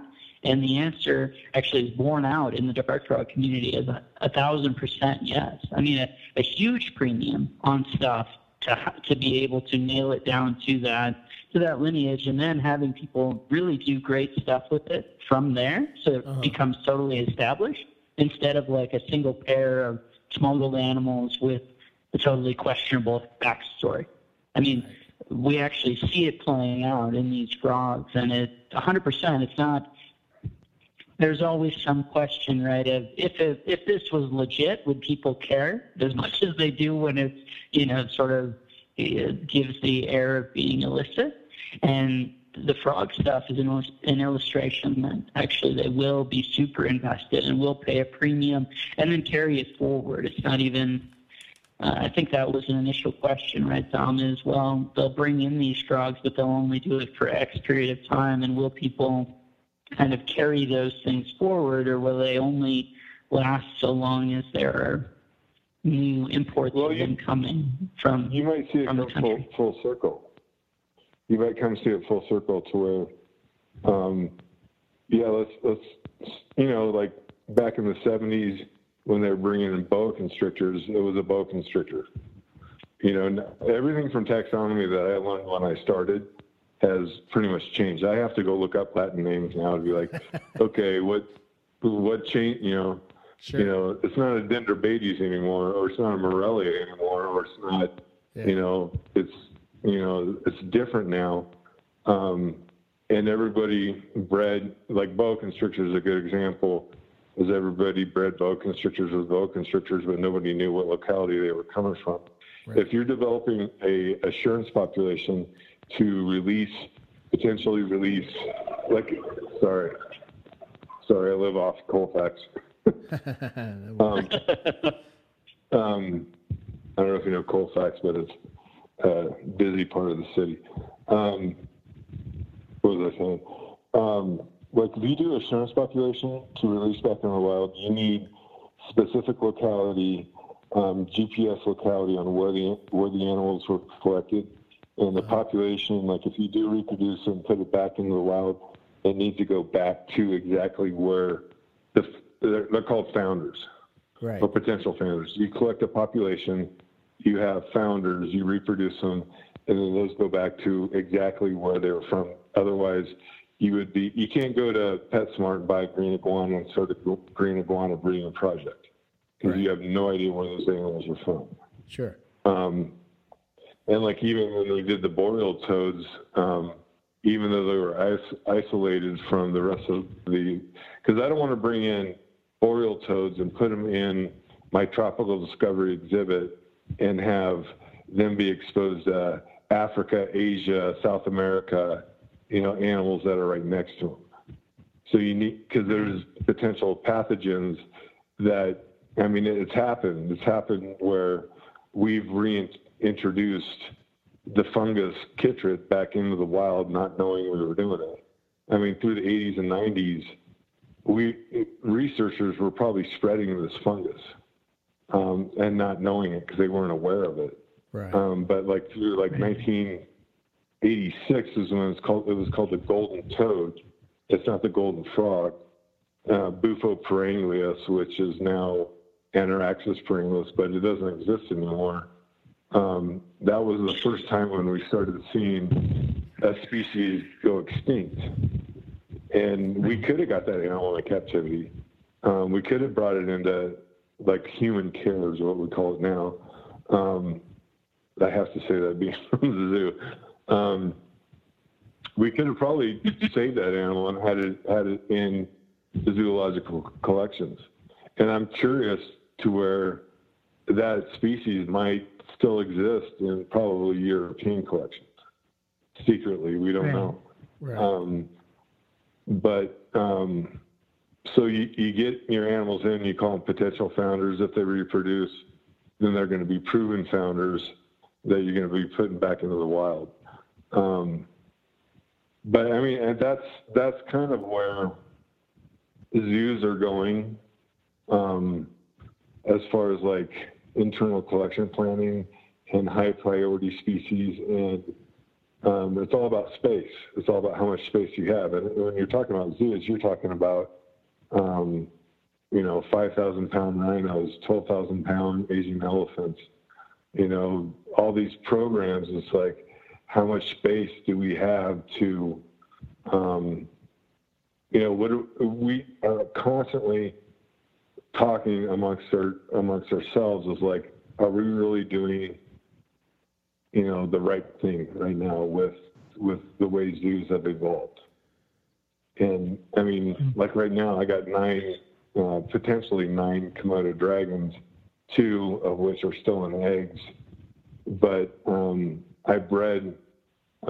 We had a parthenogenic breeding we had a pair of recommended breeders, and we put them together, and the male was a dud, and the female was attacking the male, and usually that's the other way. Basically, with Komodo dragons is you wait and you watch the female, and my keeper staff will look at the female and be like, I think she's ovulating because she's digging a lot, and her belly's swollen, and her muscle tissue or muscle mass within her tail and the back legs are like starting to thin, and then being having the same facility with the male in it, the male will start. You'll see we'll call it tail drags, and you'll see the tail marks throughout the exhibit.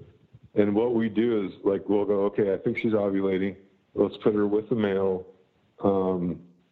If he comes at her with an open mouth, she's not ready to breed.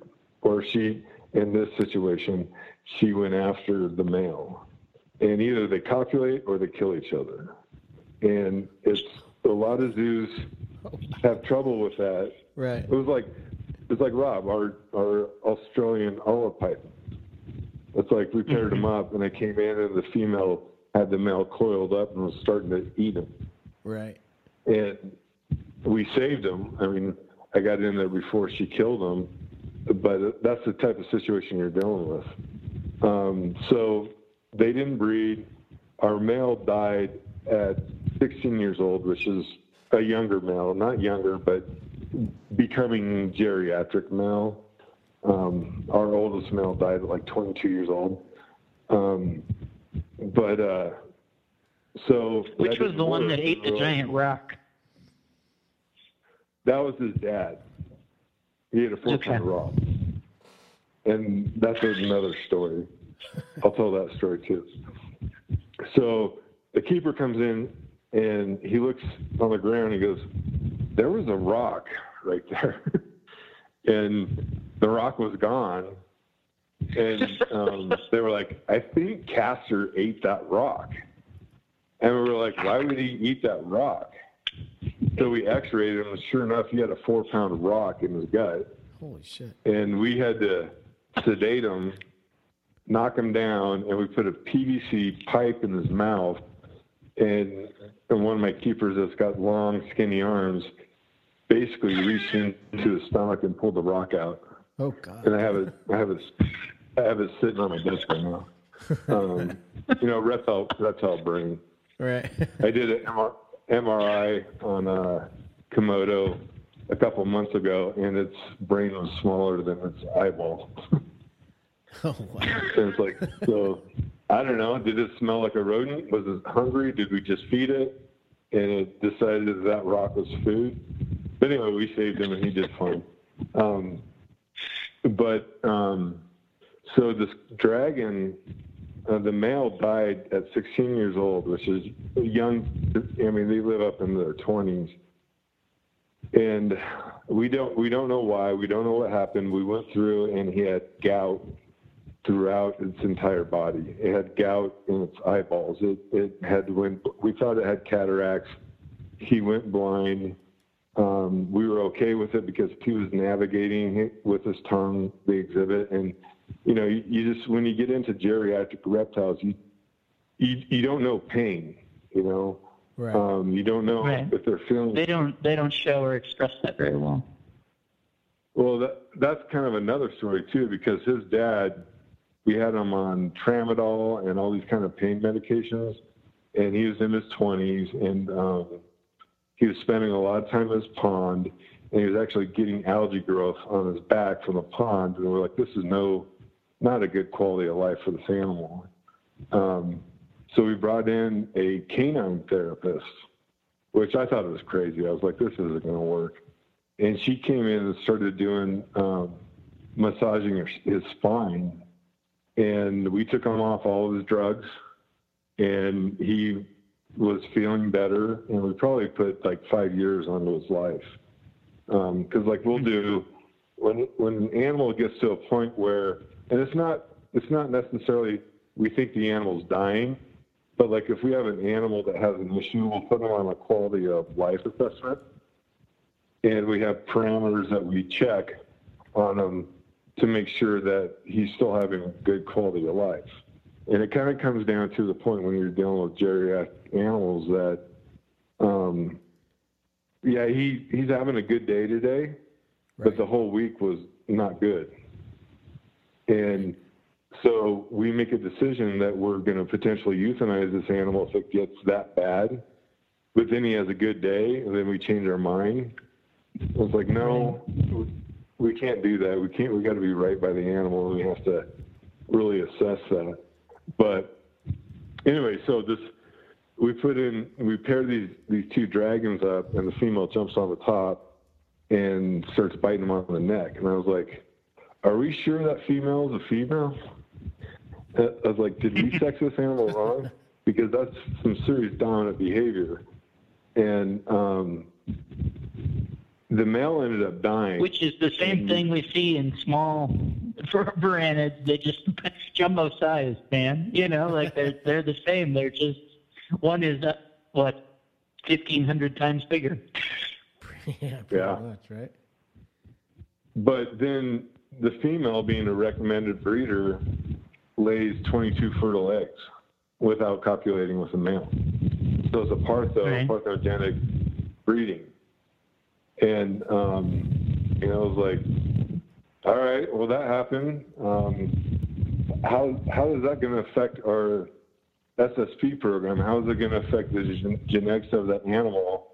You know, I mean, potentially, like, you get in turtles that are wild caught that could be retaining sperm from another specimen, and we're like trying to pair them up and genetically keep them viable, and then we're realizing that turtle potentially bred with a male in the wild a year ago.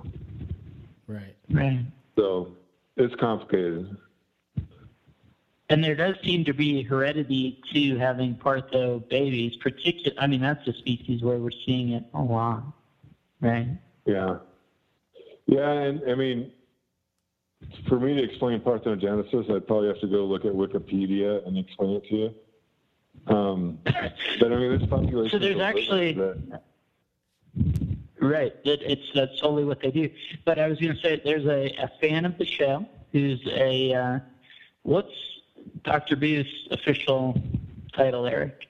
Yeah, I guess he's the phylogeneticist, if nothing else. And but so he has done in the past a ton of work with parthenogenesis.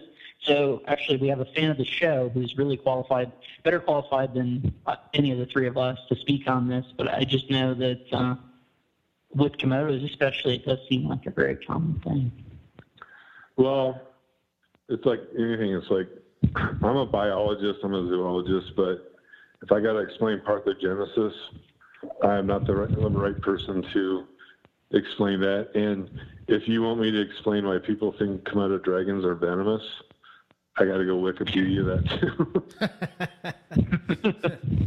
Right. Oh my goodness. Well, do you want to talk about the Panama stuff at all? I mean, in terms of field herping, I know Eric and I are always excited to hear field herping stories and stuff. And sure. Despite what you implied earlier, we haven't all been to Panama or Peru. So, you know, I think anything's good, man. Well, I've been in probably 6 or 7 different rainforests throughout Central and South America. Okay. And Seattle, which is a temperate rainforest, looking for salamanders up there. Probably the highlight of my career was Panama, the Central American cloud forest, and Costa Rica. You know, I compare it to like the Amazon, Iquitos and Tambopata, where the Amazon to me is like, you'll die. You may die in this, just from exposure in this area. It's hot. You're getting swamped by mosquitoes. Oh, you know, like the biggest thing I found. Well, the funny thing was last year. This isn't herp related, but I went to Peru to do work with the giant Hunin frog, and I got asked to go to a monkey reserve in Iquitos. And I was with our field biologist down there, our field manager, and he's a veterinarian that works at a university in Lima. And we go to this island, and there's like, we knocked down, he goes, we're taking a veterinary crew down there to, their veterinary students to knock down monkeys and do physical exams on them. And I was like, I'm in. I'm totally in. That sounds awesome. So we went down there, and the first thing I do is when I get off the boat, I have a big woolly monkey jump on my head and like put his mouth on my face. And I'm like, I'm going to get a disease. This is not a good idea. And then they're like, you can't use insect repellent or DEET. I was like, are you kidding me? They're like, no, it makes the monkey sick. And we went out photographing frogs at night, and I was like inhaling mosquitoes. It was so bad. So the Amazon's awesome, but it's treacherous. I mean, it's crying about flies. You're inhaling mosquitoes, man. That's woo. All right. But like in Panama and in Costa Rica, it's cloud forest, and it's cool, and it's not as hot, but the biodiversity, it's like a biological hot zone for a lot of different taxa, but mainly for frogs. And it's like, when I was in Costa Rica, I went out for 2 nights and caught 27 different species of frogs and photographed them. You really have to enjoy the biodiversity of it, but it was, Central America to me is one of my big loves. That's the places where I've had a lot of good memories. But when we were working with the Panamanian golden frog, it was about 2005. That's when the fungus swept through, and basically frogs were dying, falling out of trees, and it was sad. It was sad to see it, but it was also like we were on one river and we're like, what should we do? And I was like, we actually got a permit for Project Golden Frog, and we're able to bring in 40 specimens from 3 different populations, and we still have them in North American zoos that we're reproducing. We are getting to the point of releasing them back into the wild, but the fungus is an issue because you're going to release these frogs back. When you bring them into captivity and you bring them into an assurance population, if you treat them for parasites, treat them for the fungus, and then you go and release their offspring back in the wild, you're potentially creating a totally naive animal that's going to get exposed to all that stuff, and it's just going to it's not going to survive.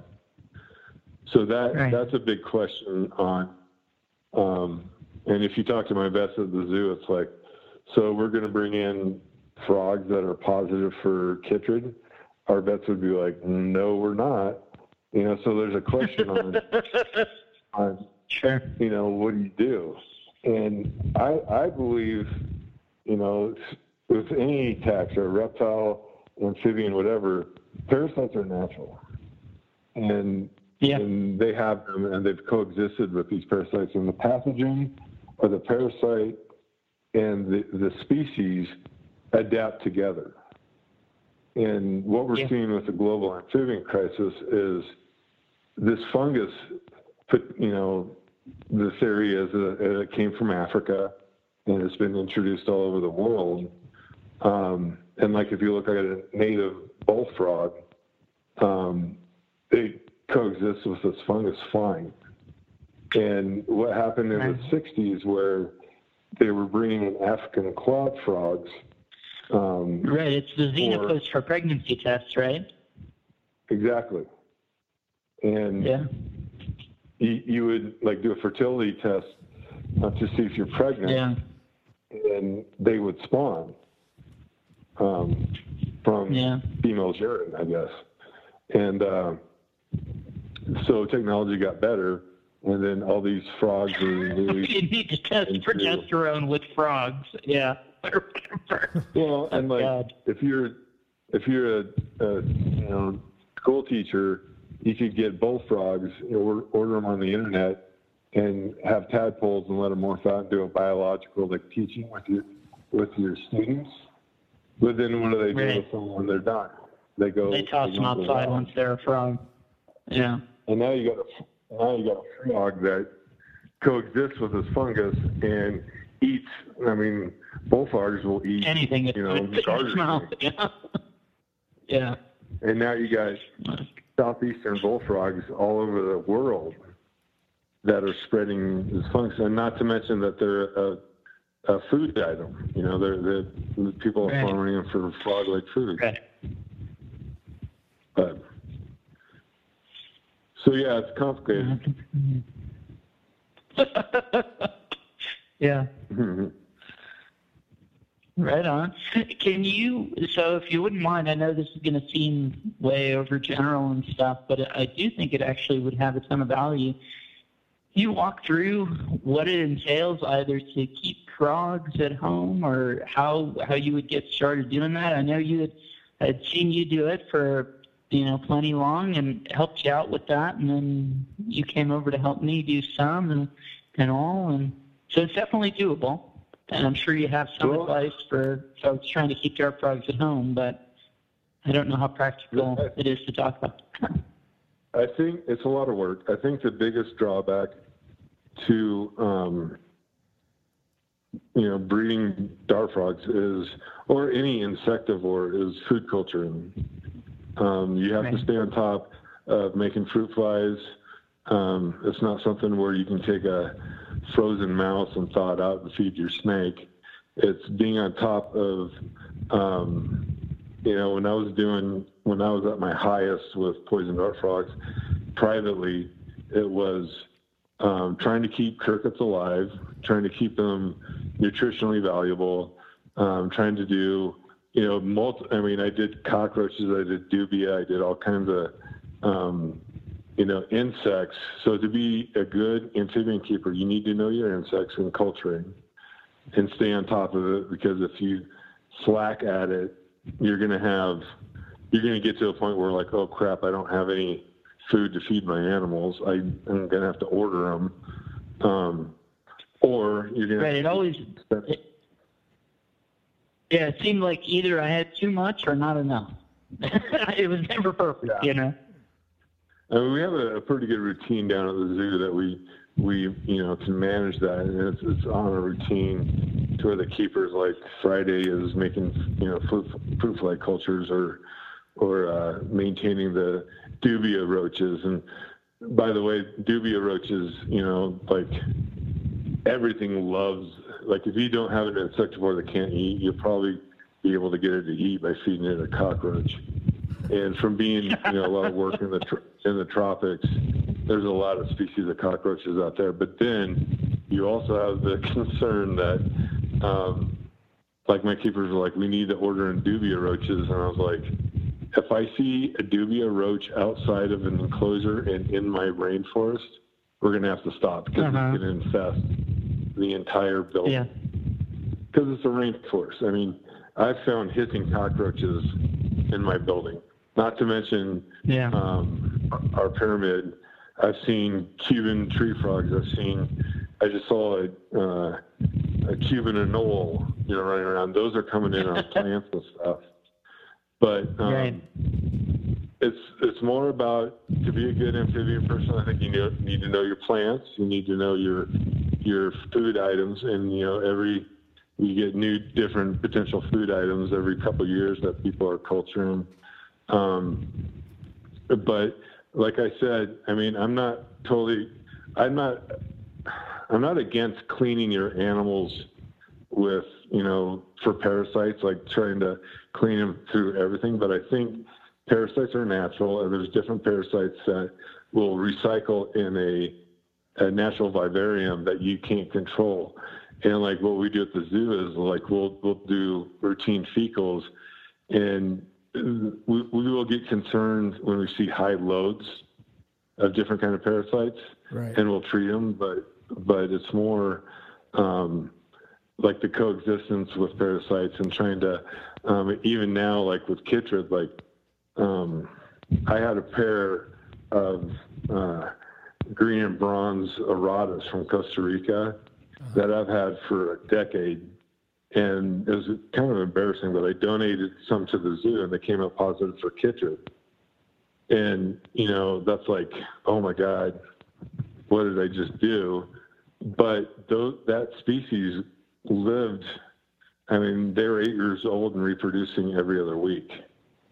Or every third. Clearly they're living with, so it's a question of validity of tests versus things that have, it just raises questions, right, about whether things are actually living with the lethality versus surviving. What we've been talking about, coexisting, right, or adaptation, even to this stuff. Well, it's not to get it. No, you go. Well, we had a Nepal viper die at the zoo. Younger animal, it wasn't very old. Sent it in. We send all our stuff to CSU for necropsies and then histopathology, and it came back positive for snake mites. And I was like, what? And the pathologists are very good. And I was like, no, we don't have snake mites in our collection. And even the pathologist keyed it out to the species of mites. And it was like, so we started tubing up all these venomous snakes.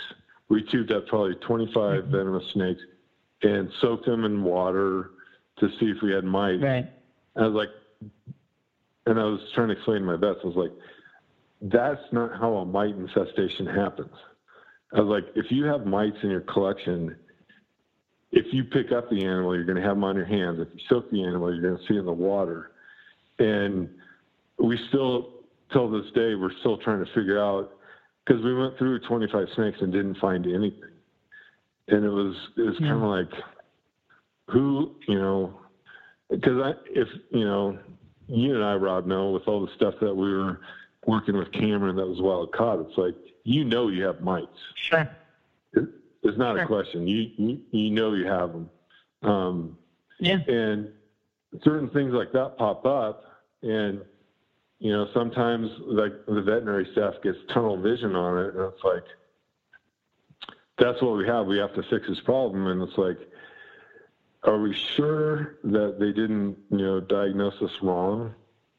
And after tubing a couple 5-foot fertile ants, I was like, this is too much. Enough. Enough. Yeah. It's too much. And the vet we're not agreed. Seeing problems with this. Yeah. We're move on and reassess down the road. But like I was saying with the green and black poison arrow frogs, I was like, those frogs have chytrid, so I can pretty much consider my entire collection of chytrid. And it made me feel really uncomfortable, like giving anybody, animals from my collection and stuff. And I went through, gutted out everything. I was going to say, at the same time, does that just mean that, like, all of our captive frogs do, and it's just a question of whether or not they can tolerate it? Like we're working with lineages that can tolerate it. In fact, it's not a question. We try and our sort of perception is to try and view things as saying things are clean versus dirty, right? But in reality, it's a question of there's exposure all over to everything, and it's really a question of tolerances and whether you have a lineage that tolerates it, which those Aradas tolerate it 100%, well, and they do fine for other people. The thing with like poison dart frogs, if you keep them at upper 70s to 80s, they're not going to show signs of chytrid.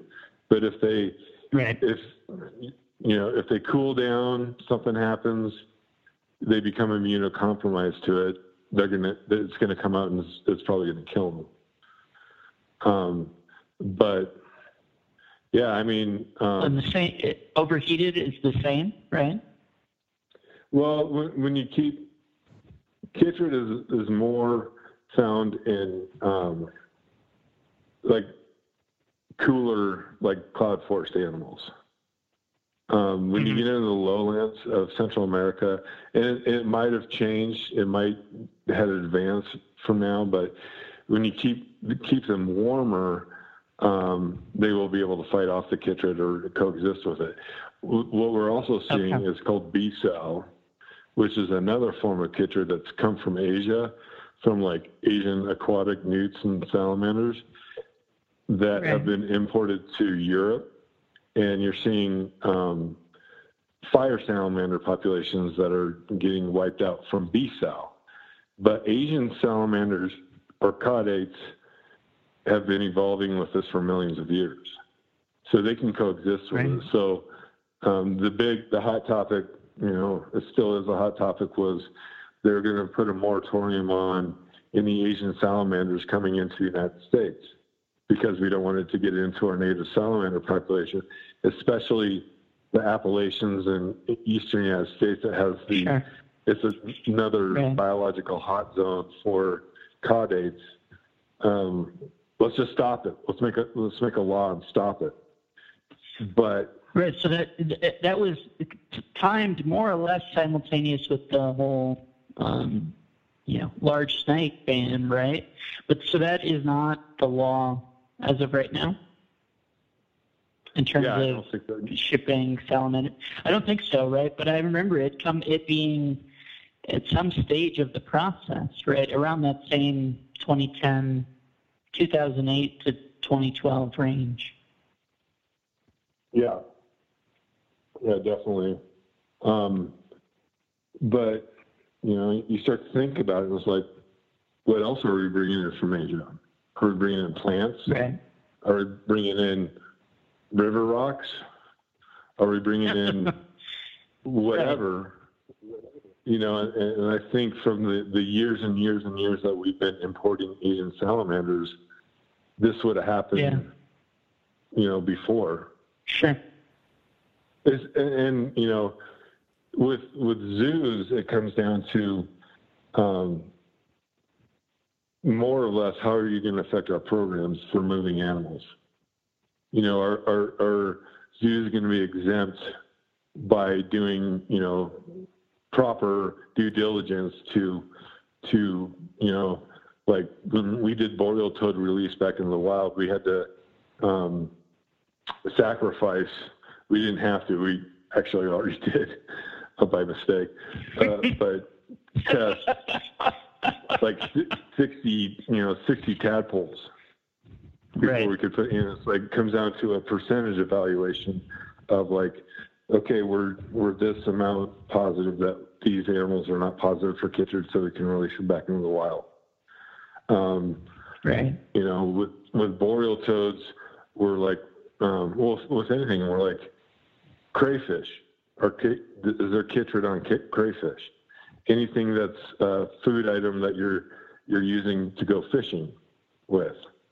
Tiger salamanders in Colorado or even throughout the United States are intermixed because they're bait food. And are they spreading chytrid too? So it's pretty complicated. But I think the best thing you can do is have a protocol, at least for zoos and releasing animals back in the wild, is have a protocol to do your due diligence that you're not spreading a disease. But the B-sal, which is the Asian salamander thing, I mean, it's wiped out populations of fire sandwich throughout, all of Europe. Right. So simultaneously, as you point out, though, it's like if that ban were effectuated, right, it would just kill the salamander hobby, and then there are species of salamander, Nereurgus strauchi, right, or whatever, that it's like, well, zoos aren't working with those. Those were and would be in the U.S., right? But if that law is effectuated, then people stop working with them. You have species like that then there's not even a source, right, we'll run them through quarantine and check them and all that. They're just not available. And it's just like, well, we just don't even have Absent starting a project with Iran, you're not going to get those salamanders, and that's probably unlikely. Well, it's conflicting because in one sense you're wanting to propagate this animal to get it into captive collections, but in the same right, I don't want to see our eastern salamander native species. Sure. But once it becomes law, it becomes law, and it's really hard to reverse that. Oh, for sure. Very cool. What else you got? Yeah. Right. So that's the advice: is people, if you're going to work with frogs in captivity, you need to focus on setting up good environments and focus on your feeders. Right. Pay attention to your plants and the environment that you're making. And the best thing I think from my career is to, whatever it is, whatever it's snake, bearded dragon, set your setups to be automated if you can, to the point of where it's like I see with my zookeepers. If there's an exhibit that's a pain in the ass to get into, to clean or do anything, that's when stuff starts to get neglected. Right. With amphibians, you set them up on a rain chamber, you set them up on a missing system, and basically all you got to do is culture food and feed them. But if anything, it's like, everybody, private herpetologists or whatever have their collection. They have it in their room. They can shut the door to the room, and they don't have to look at it. And you get into burnout stage, and you're like I can neglect that room now. But if I have, I've learned. If it's out in the living room. Privately, it's like I have a beta tank in my living room with Sulawesi rabbit snails in them, and it's like 3 gallons. And that's all I have right now, just because I've kind of gotten over my huge collection that I used to have. But every day I'm looking at this thing and checking on everybody and I'm making sure, and I got this beta trained to come over and feed from one corner. But don't get into the hoarding mentality to where it gets overwhelming. Have it. I think you said this to me, Rob, last week at the show. Was I don't want to. This was pretty important when you said this to me. Is I don't want to have to tell you that you should buy the snake. I want you to want to buy the snake. I rescued. It's kind of a good story. This happened yesterday.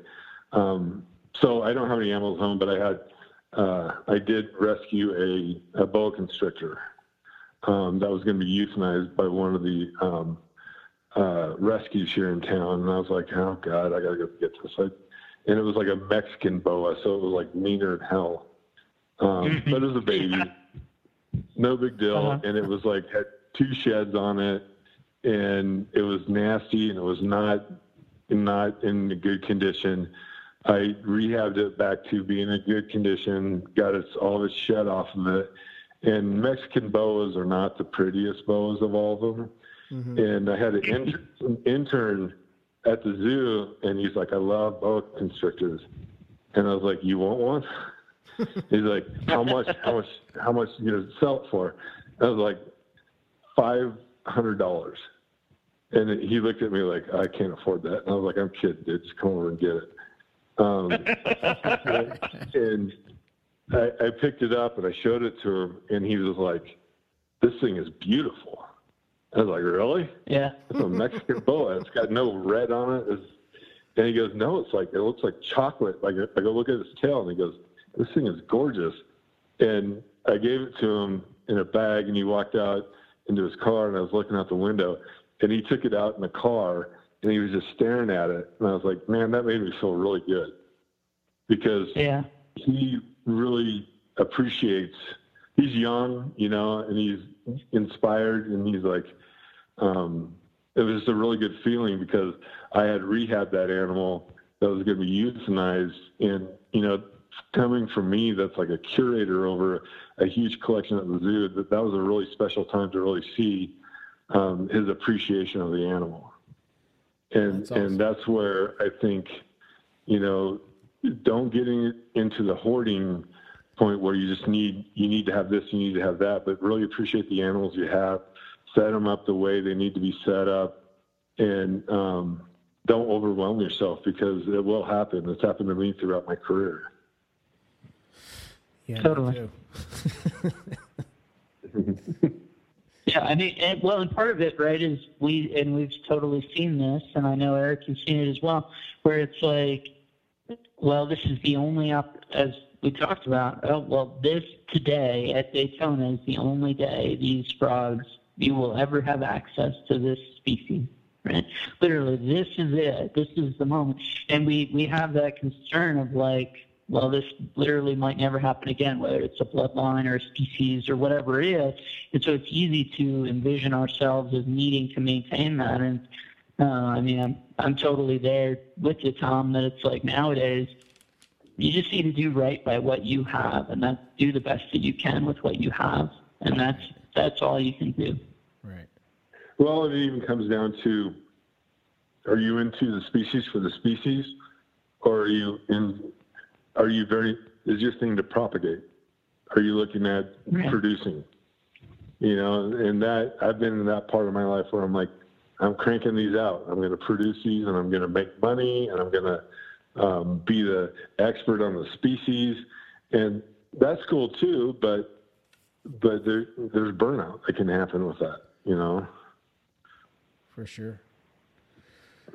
Well, I'll leave you with this example. So working in Peru with Lake Titicaca frog, we got confiscated frogs, and we brought them into the university and the zoo, and we propagated them there. These are all confiscated animals, so we don't know localities or where they're from.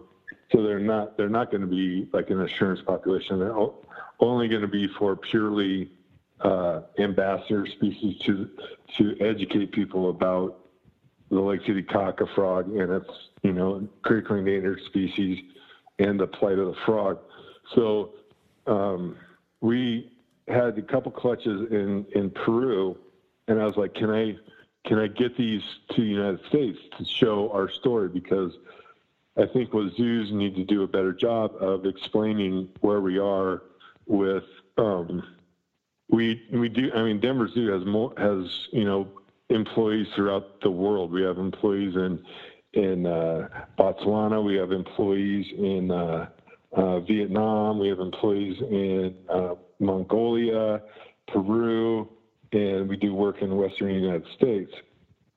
But I was like, this would be a huge thing for me to bring these to the United States, because they haven't been in the United States since the 70s. And Bronx Zoo were the last ones to have them, and they got eggs out of them, but they weren't fertile. So it was probably the longest transaction at the Denver Zoo for me to get these, and it had to be second generation frogs by the government of Peru.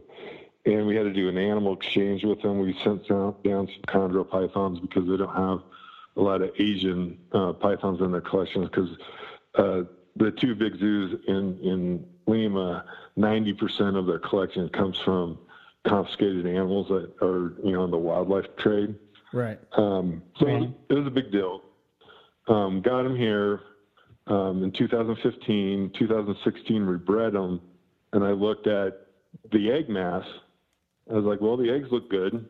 I go, there's probably 100, maybe 50 to 100 eggs in there. And we didn't know what we were doing. We were just trying to, experiment. And within 2 days, I had 500 tadpoles. And I was like, holy crap, what am I going to do with all these frogs? So I'm expecting them to be cannibalistic and potentially eat each other, or just, I've raised a lot of species of frogs, but it's been like, 20%, of success with a lot of them, and they can be very difficult. But this was not difficult. As long as we had all the parameters set up for them, we had about 500 frogs, and I had frogs everywhere. And Lake Titicaca frogs have to be on a chiller, and we had to have them on these big systems. And for the last 3 years, I've been sending out Lake Titicaca frogs to everyone. All, like probably 15 zoos in the United States. I sent 150 of them to Europe. Holy shit. But it was like, I don't know what my point was with that, but it was like, it wasn't that hard. And it was because we set them up correctly. Mm-hmm. But, I had high densities of frogs and tadpoles, and it's like you're concerned with stunning their growth. Is there enough resources? Are we keeping them in the right numbers and everything? And it's like, I don't know. It was just a cool experience to be able to get them over here and reproduce them, and to basically supply the world with a species that hasn't been in captivity for a long time.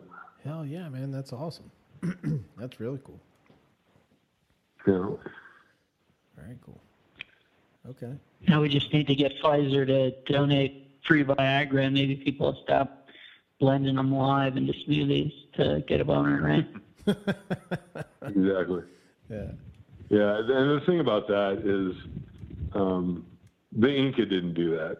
It's not a new. It's a new trend. It's not something that their ancestors did. So it's kind of like, and you're dealing with that with sea turtle eggs and stuff like that too. It's like, I know we had a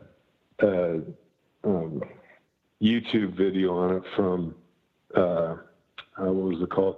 Through Vice, and you can go see them grinding them up in blenders and drinking them. And I don't care. I eat North American wildlife. I'm a hunter and a fisherman, but don't drive the species to extinction. And that's where you get into situations where we manage our wildlife in the United States, and some in developing countries, they don't have the ability to do that. Right. Yeah, there's a lot. Especially in concert with the mining and, there's other environmental degradation and stuff. It'd be one thing if that was it by itself, right? But in conjunction with these other horrors, it's too much. Over human population. Yeah. If we could solve that, that's a political thing to say on a podcast, but if we can fix that, I think we'll save biodiversity throughout the world. I would agree. Right. I mean, it's a clear cost of that, the rapid growth of human population, and for sure. I mean, well, when you're doing inherently so complicated, You're dealing with loss of habitat. You're dealing with non-point pollution. You're dealing with global climate change, and then a fungus that's coming through that's creating a catalyst that is wiping out amphibian populations. It really isn't the environment we can talk all day about wanting to save animals, but if there's no place to put them, Prime golden frog, the prime golden frog habitat is being developed by one of the largest mining companies in Latin America. And they are coming to Project Golden Frog saying, how can we help? And it's like, don't build your mine. Right. And that's happening all over the world. Okay. But yeah, I mean, that's the thing is like, we have to be able to find solutions to coexist with animals, and it has to be on both sides. And it's a very difficult thing because you're dealing with, when you go to Africa and you look at African elephants, are they in the wild or are they on a reserve? There's boundaries on that reserve. That to me is not really the wild. Right. Yeah. Even if well, like in Africa with elephants, I mean, hunting is incorporated into the entire plan for the reserve. Right. And cultures over there exist on the hunting. I think I'm not a trophy hunter. Anything that I would kill being a hunter, I would eat it. I don't kill anything that I don't eat. Sure. It's like talking to someone about, you don't believe in hunting, but you buy chicken from the grocery store. Right. Like, so, Right. so did you kill it, clean it, pluck it, prepare it? You know, it's like there's a disassociation, especially with younger people. It's like,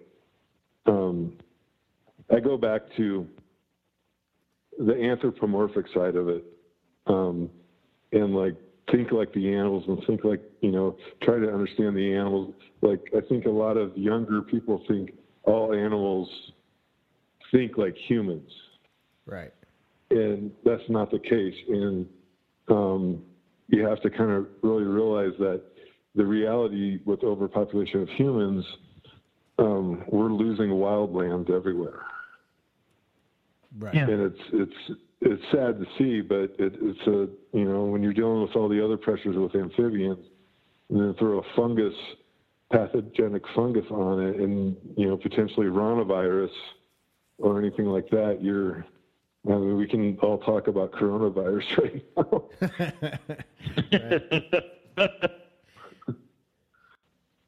I mean, there does seem to be some, you know, knock on wood, whatever. I'm hugely sympathetic to everybody on it, you know, but it is one of those things that it's like, I think the fact that we're seeing it all over the place now that they're actually able to test for it suggests that maybe it's not as new as, it's not from December.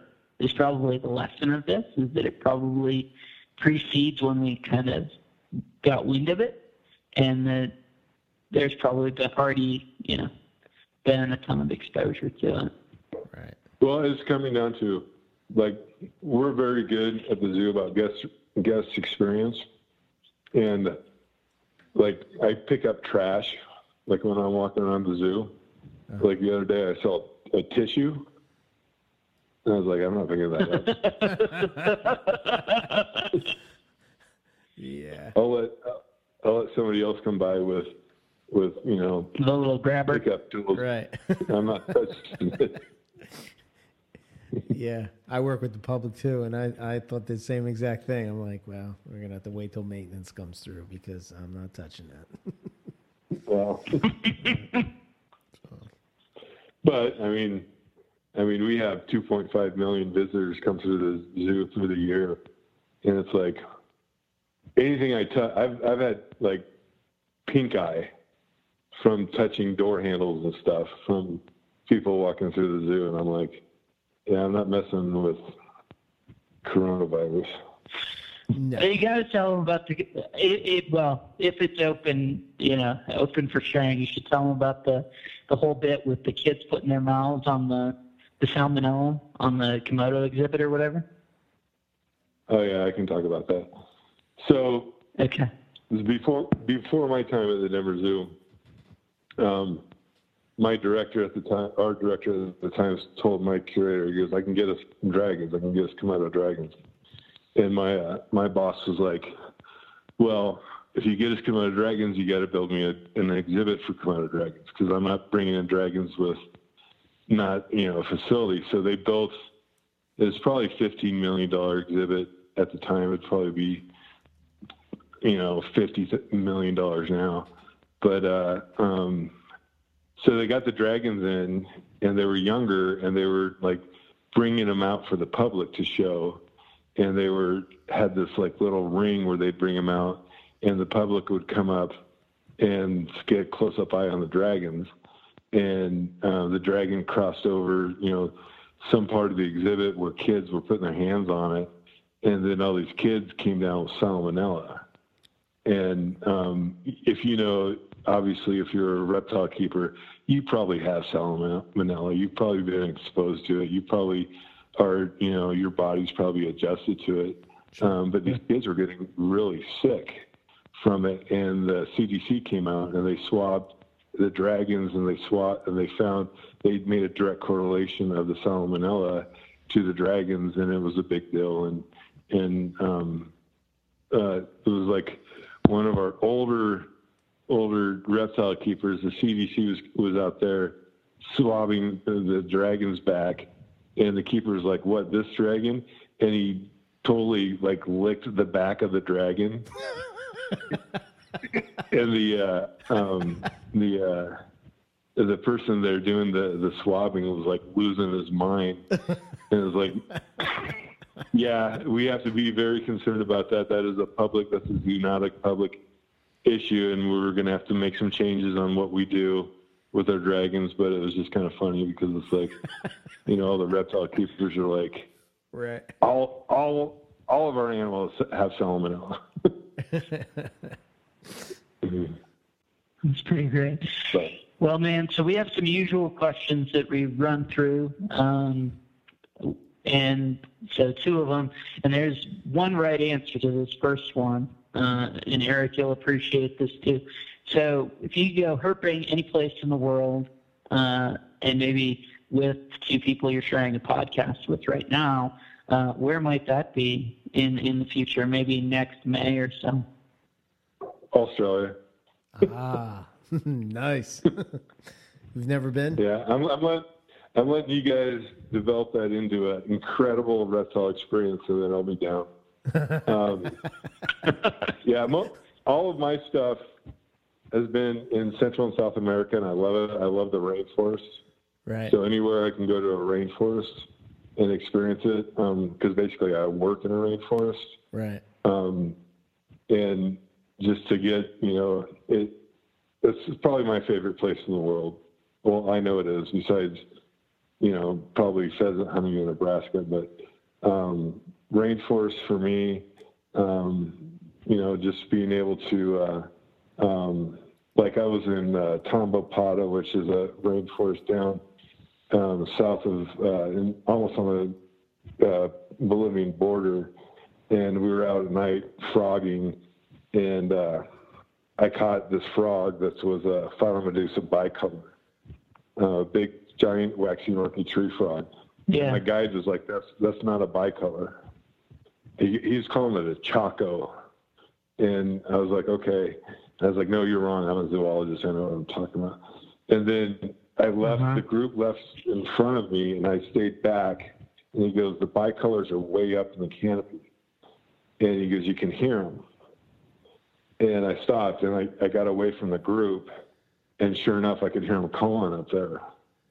And I was like, I don't even have to see that animal. Just not that I can hear it. I'm alone in the rainforest, and I can hear that thing way up in the canopy. That was like a really cool experience. So any tropical rain, I love all, I mean, that's a loaded question. I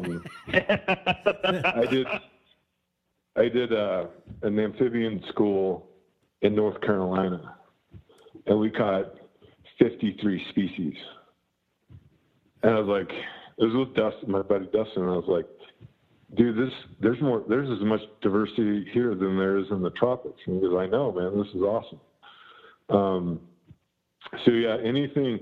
I love going out at night and looking for frogs and photographing them. That's probably my favorite thing. Okay.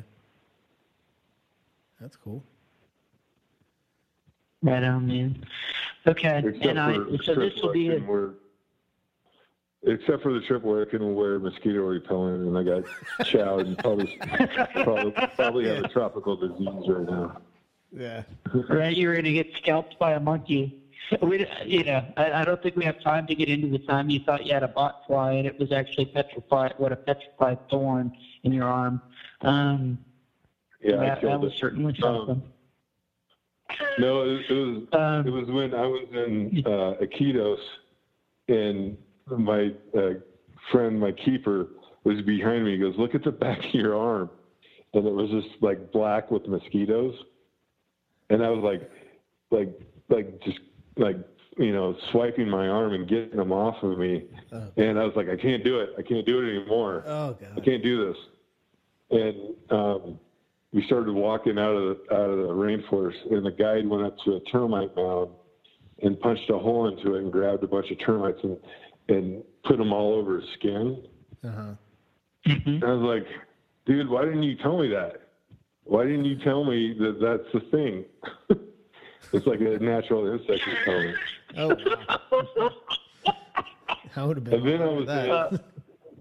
And then I was in Panama, and I ran out of water, and we were hiking up rivers and streams, and I was like, I'm out of water and I'm dying.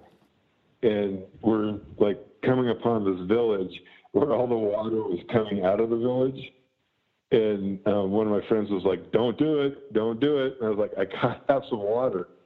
And he goes, don't do it. And so I filled my bladder, it was one of those Camelbacks up with water, and I drank the whole thing.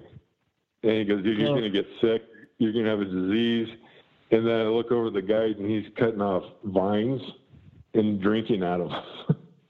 And I was like, why didn't you tell me you can drink water out of the vines? Oh, God. Right on. And then, so this is the secondary question would be, if you could work with any animal, and this would be either at the zoo or at your house, laws, so legality, money not an issue, what would you want to work with most of all? What's the white whale at this point? Well, it's different between me privately and for the zoo. I think for the zoo, I have a bucket list of stuff that I want us to work with. I would really like to see us work with prey monitors. That's one of my bucket list species. And I think privately, I really enjoy glass frogs. And I'd like to work more. If I started up my home private collection again, I'd probably focus on different species of Central and South American glass frogs. Just because you can see through them, you can see their heartbeat, and their bones are green. Yeah. Oh, wow. And those have become much more available recently, right, in the last 5 years than they were 15 years ago. I remember when you got them 15 or so years ago. You got the fake glass frogs, and then you got some actual ones. They are becoming more available. They're kind of a weird frog because, like if you're maintaining your terrarium and like trimming it down, you could very easily throw them away because they're see-through and they're not a good exhibit animal. Because like at the zoo, we have to, I'd like to work with glass frogs, but to the general public that comes see a glass frog in an exhibit, it's going to be laying under a leaf sleeping all day. But like I would come down, I had Valerai, the Costa Rican glass frogs. Was it Curator? I can't remember the genus. But I would come down at night and look at them, and they were like spiders. They didn't really hop. They would like climb around the exhibit, and they were like, if they laid eggs, the males were like territorial of them. They're just one of my favorite species. That's cool. Cool. Hylonobatrachium, I think that's the genus. I think that's right. Yeah. That's awesome, man. Well, thanks so much for doing this. I really appreciate it. We've been talking about it for a while and stuff, and the timing worked out and all. And I think this is awesome. It's different than what we mostly do, so I think it's really good.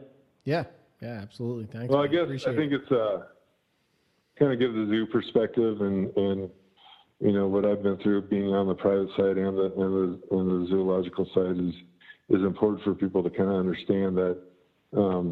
I work for the Denver Zoo. We are a product of our community. And there's been controversial between private and zoos and public, and it even gets down to somebody does something wrong on a permit and gets all their animals confiscated, and the zoos get it, and then the zoos get a bad name for helping out fish and wildlife or whatever. But we're still one and the same, and I think we still need to collaborate and work together and find ways to have the hobby, have the herpetoculture be an important part, but also collaborate, because we are losing animals at a vast rate. And I don't think zoos, aquariums, and botanical gardens can save everything. And I think that in order for us to try and help conserve biodiversity, we're going to have to work together. Right. Yeah. Agreed. Yeah. Because we all love the animals. We're all in it for the same thing. It's just, time's running out with a lot of species. Yeah, man. Agreed. Cool, man. Well, thanks for the call. Yeah, man. Yeah, thank you. Yeah, thank you, man. When are you guys I head really out? appreciate it. What, a week and a half, something like that, and then, yeah. But Tom was supposed to come on this trip too. He missed out on Darwin, missed out on this one. He's got to come on the next one. That's the pressure. So. Yeah, man. I'm in. Don't sleep again. Yeah. All right, guys. All right, man. All right, man. Thank you. Talk to you. Be safe. Thanks. All right. Later. All right. Bye. All right. That was cool, man. That was very cool. Definitely a cool perspective from the zoo side of things for sure. So.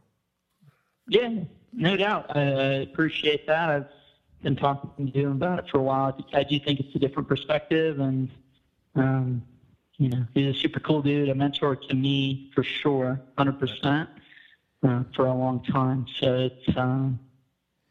it's weird to hear you have a mentor, because you're usually the mentor, or whatever the other side of it. Right. Yeah, no, 100%. We all do. 100%. Yeah, man. Cool. So. Cool. You want to say your stuff and we'll head out, man.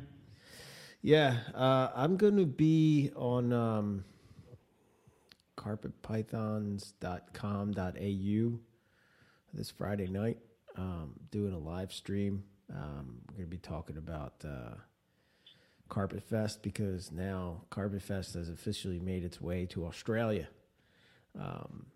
Nice. They're just trying to create some of that, what would you call it, camaraderie between the Morelia community. They're trying to replicate that down in Australia and trying to bring those guys together and,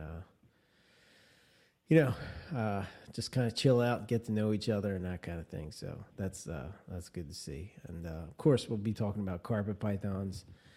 And I'm sure we'll squeeze in some imbricata talk in there and whatnot. But I guess I have to be ready because this is a video thing. I'm used to being behind the mic without the video, but this will be a video, so it'll be cool. So, all right, what is this? Port City Pythons? It was funny the other night. I was when we did the last show with Garrett. He was on Skype, and I was on Skype, and I got to watch him most of the thing. And I was sitting there thinking, and I know I can say this now because Owen's not here, but I was like, it would be so easy just to do this and put it up on YouTube. Just like, I'm like, no, Owen would punch me in the face. So, right. Yeah. Well, and I'll do a 6 months. 9 month early airing of grievances that if it's not available on a podcast app, it's not a podcast. So don't call it a podcast unless I can download it on a podcast app. That's correct. But you can. But you will just get an additional video of the little bonus video content. Yeah. Is that the case with Maynard's thing as well at this point? Yeah, I believe you should encourage it if it's not. Okay. If it's, you should put the screws to it, and if it's not, then say it's not a podcast. If it's not accessible in that way, and it's just as a non-premium YouTube subscriber, I can't access that stuff very easily without it. I'm going to. I'll get that right out of the gate. Just go right for the throat, man. Just be hung up on or something, So, nah. Oh gosh, it's all good. Blame me, man. Just blame me. Throw me right under the bus. It's fine. As the de facto Owen for tonight's show, just throw me under the bus. That's the way it goes. Right on. All right, so we got that going on, and then I do have a couple Carbon Cliff notes ready and ready to go and on deck, and I don't know if we're. Yeah, I guess we'll do this one first, and then the next episode will come out. Whatever. But anyway, that's all. I'm tired, man. I'm tired. I'm getting delirious. Oh, okay. We're getting you old school, man. Yeah, I know, right? You know? I'm not used to this late night stuff. You know. Throwback Mondays. What am I, Conan O'Brien or something? Jesus. Right. Yeah, right. So if you want to follow us, Morelia Python Radio, you can check out our website, MoreliaPythonRadio.net. If you want to send us an email and chat with us, info@MoreliaPythonRadio.com.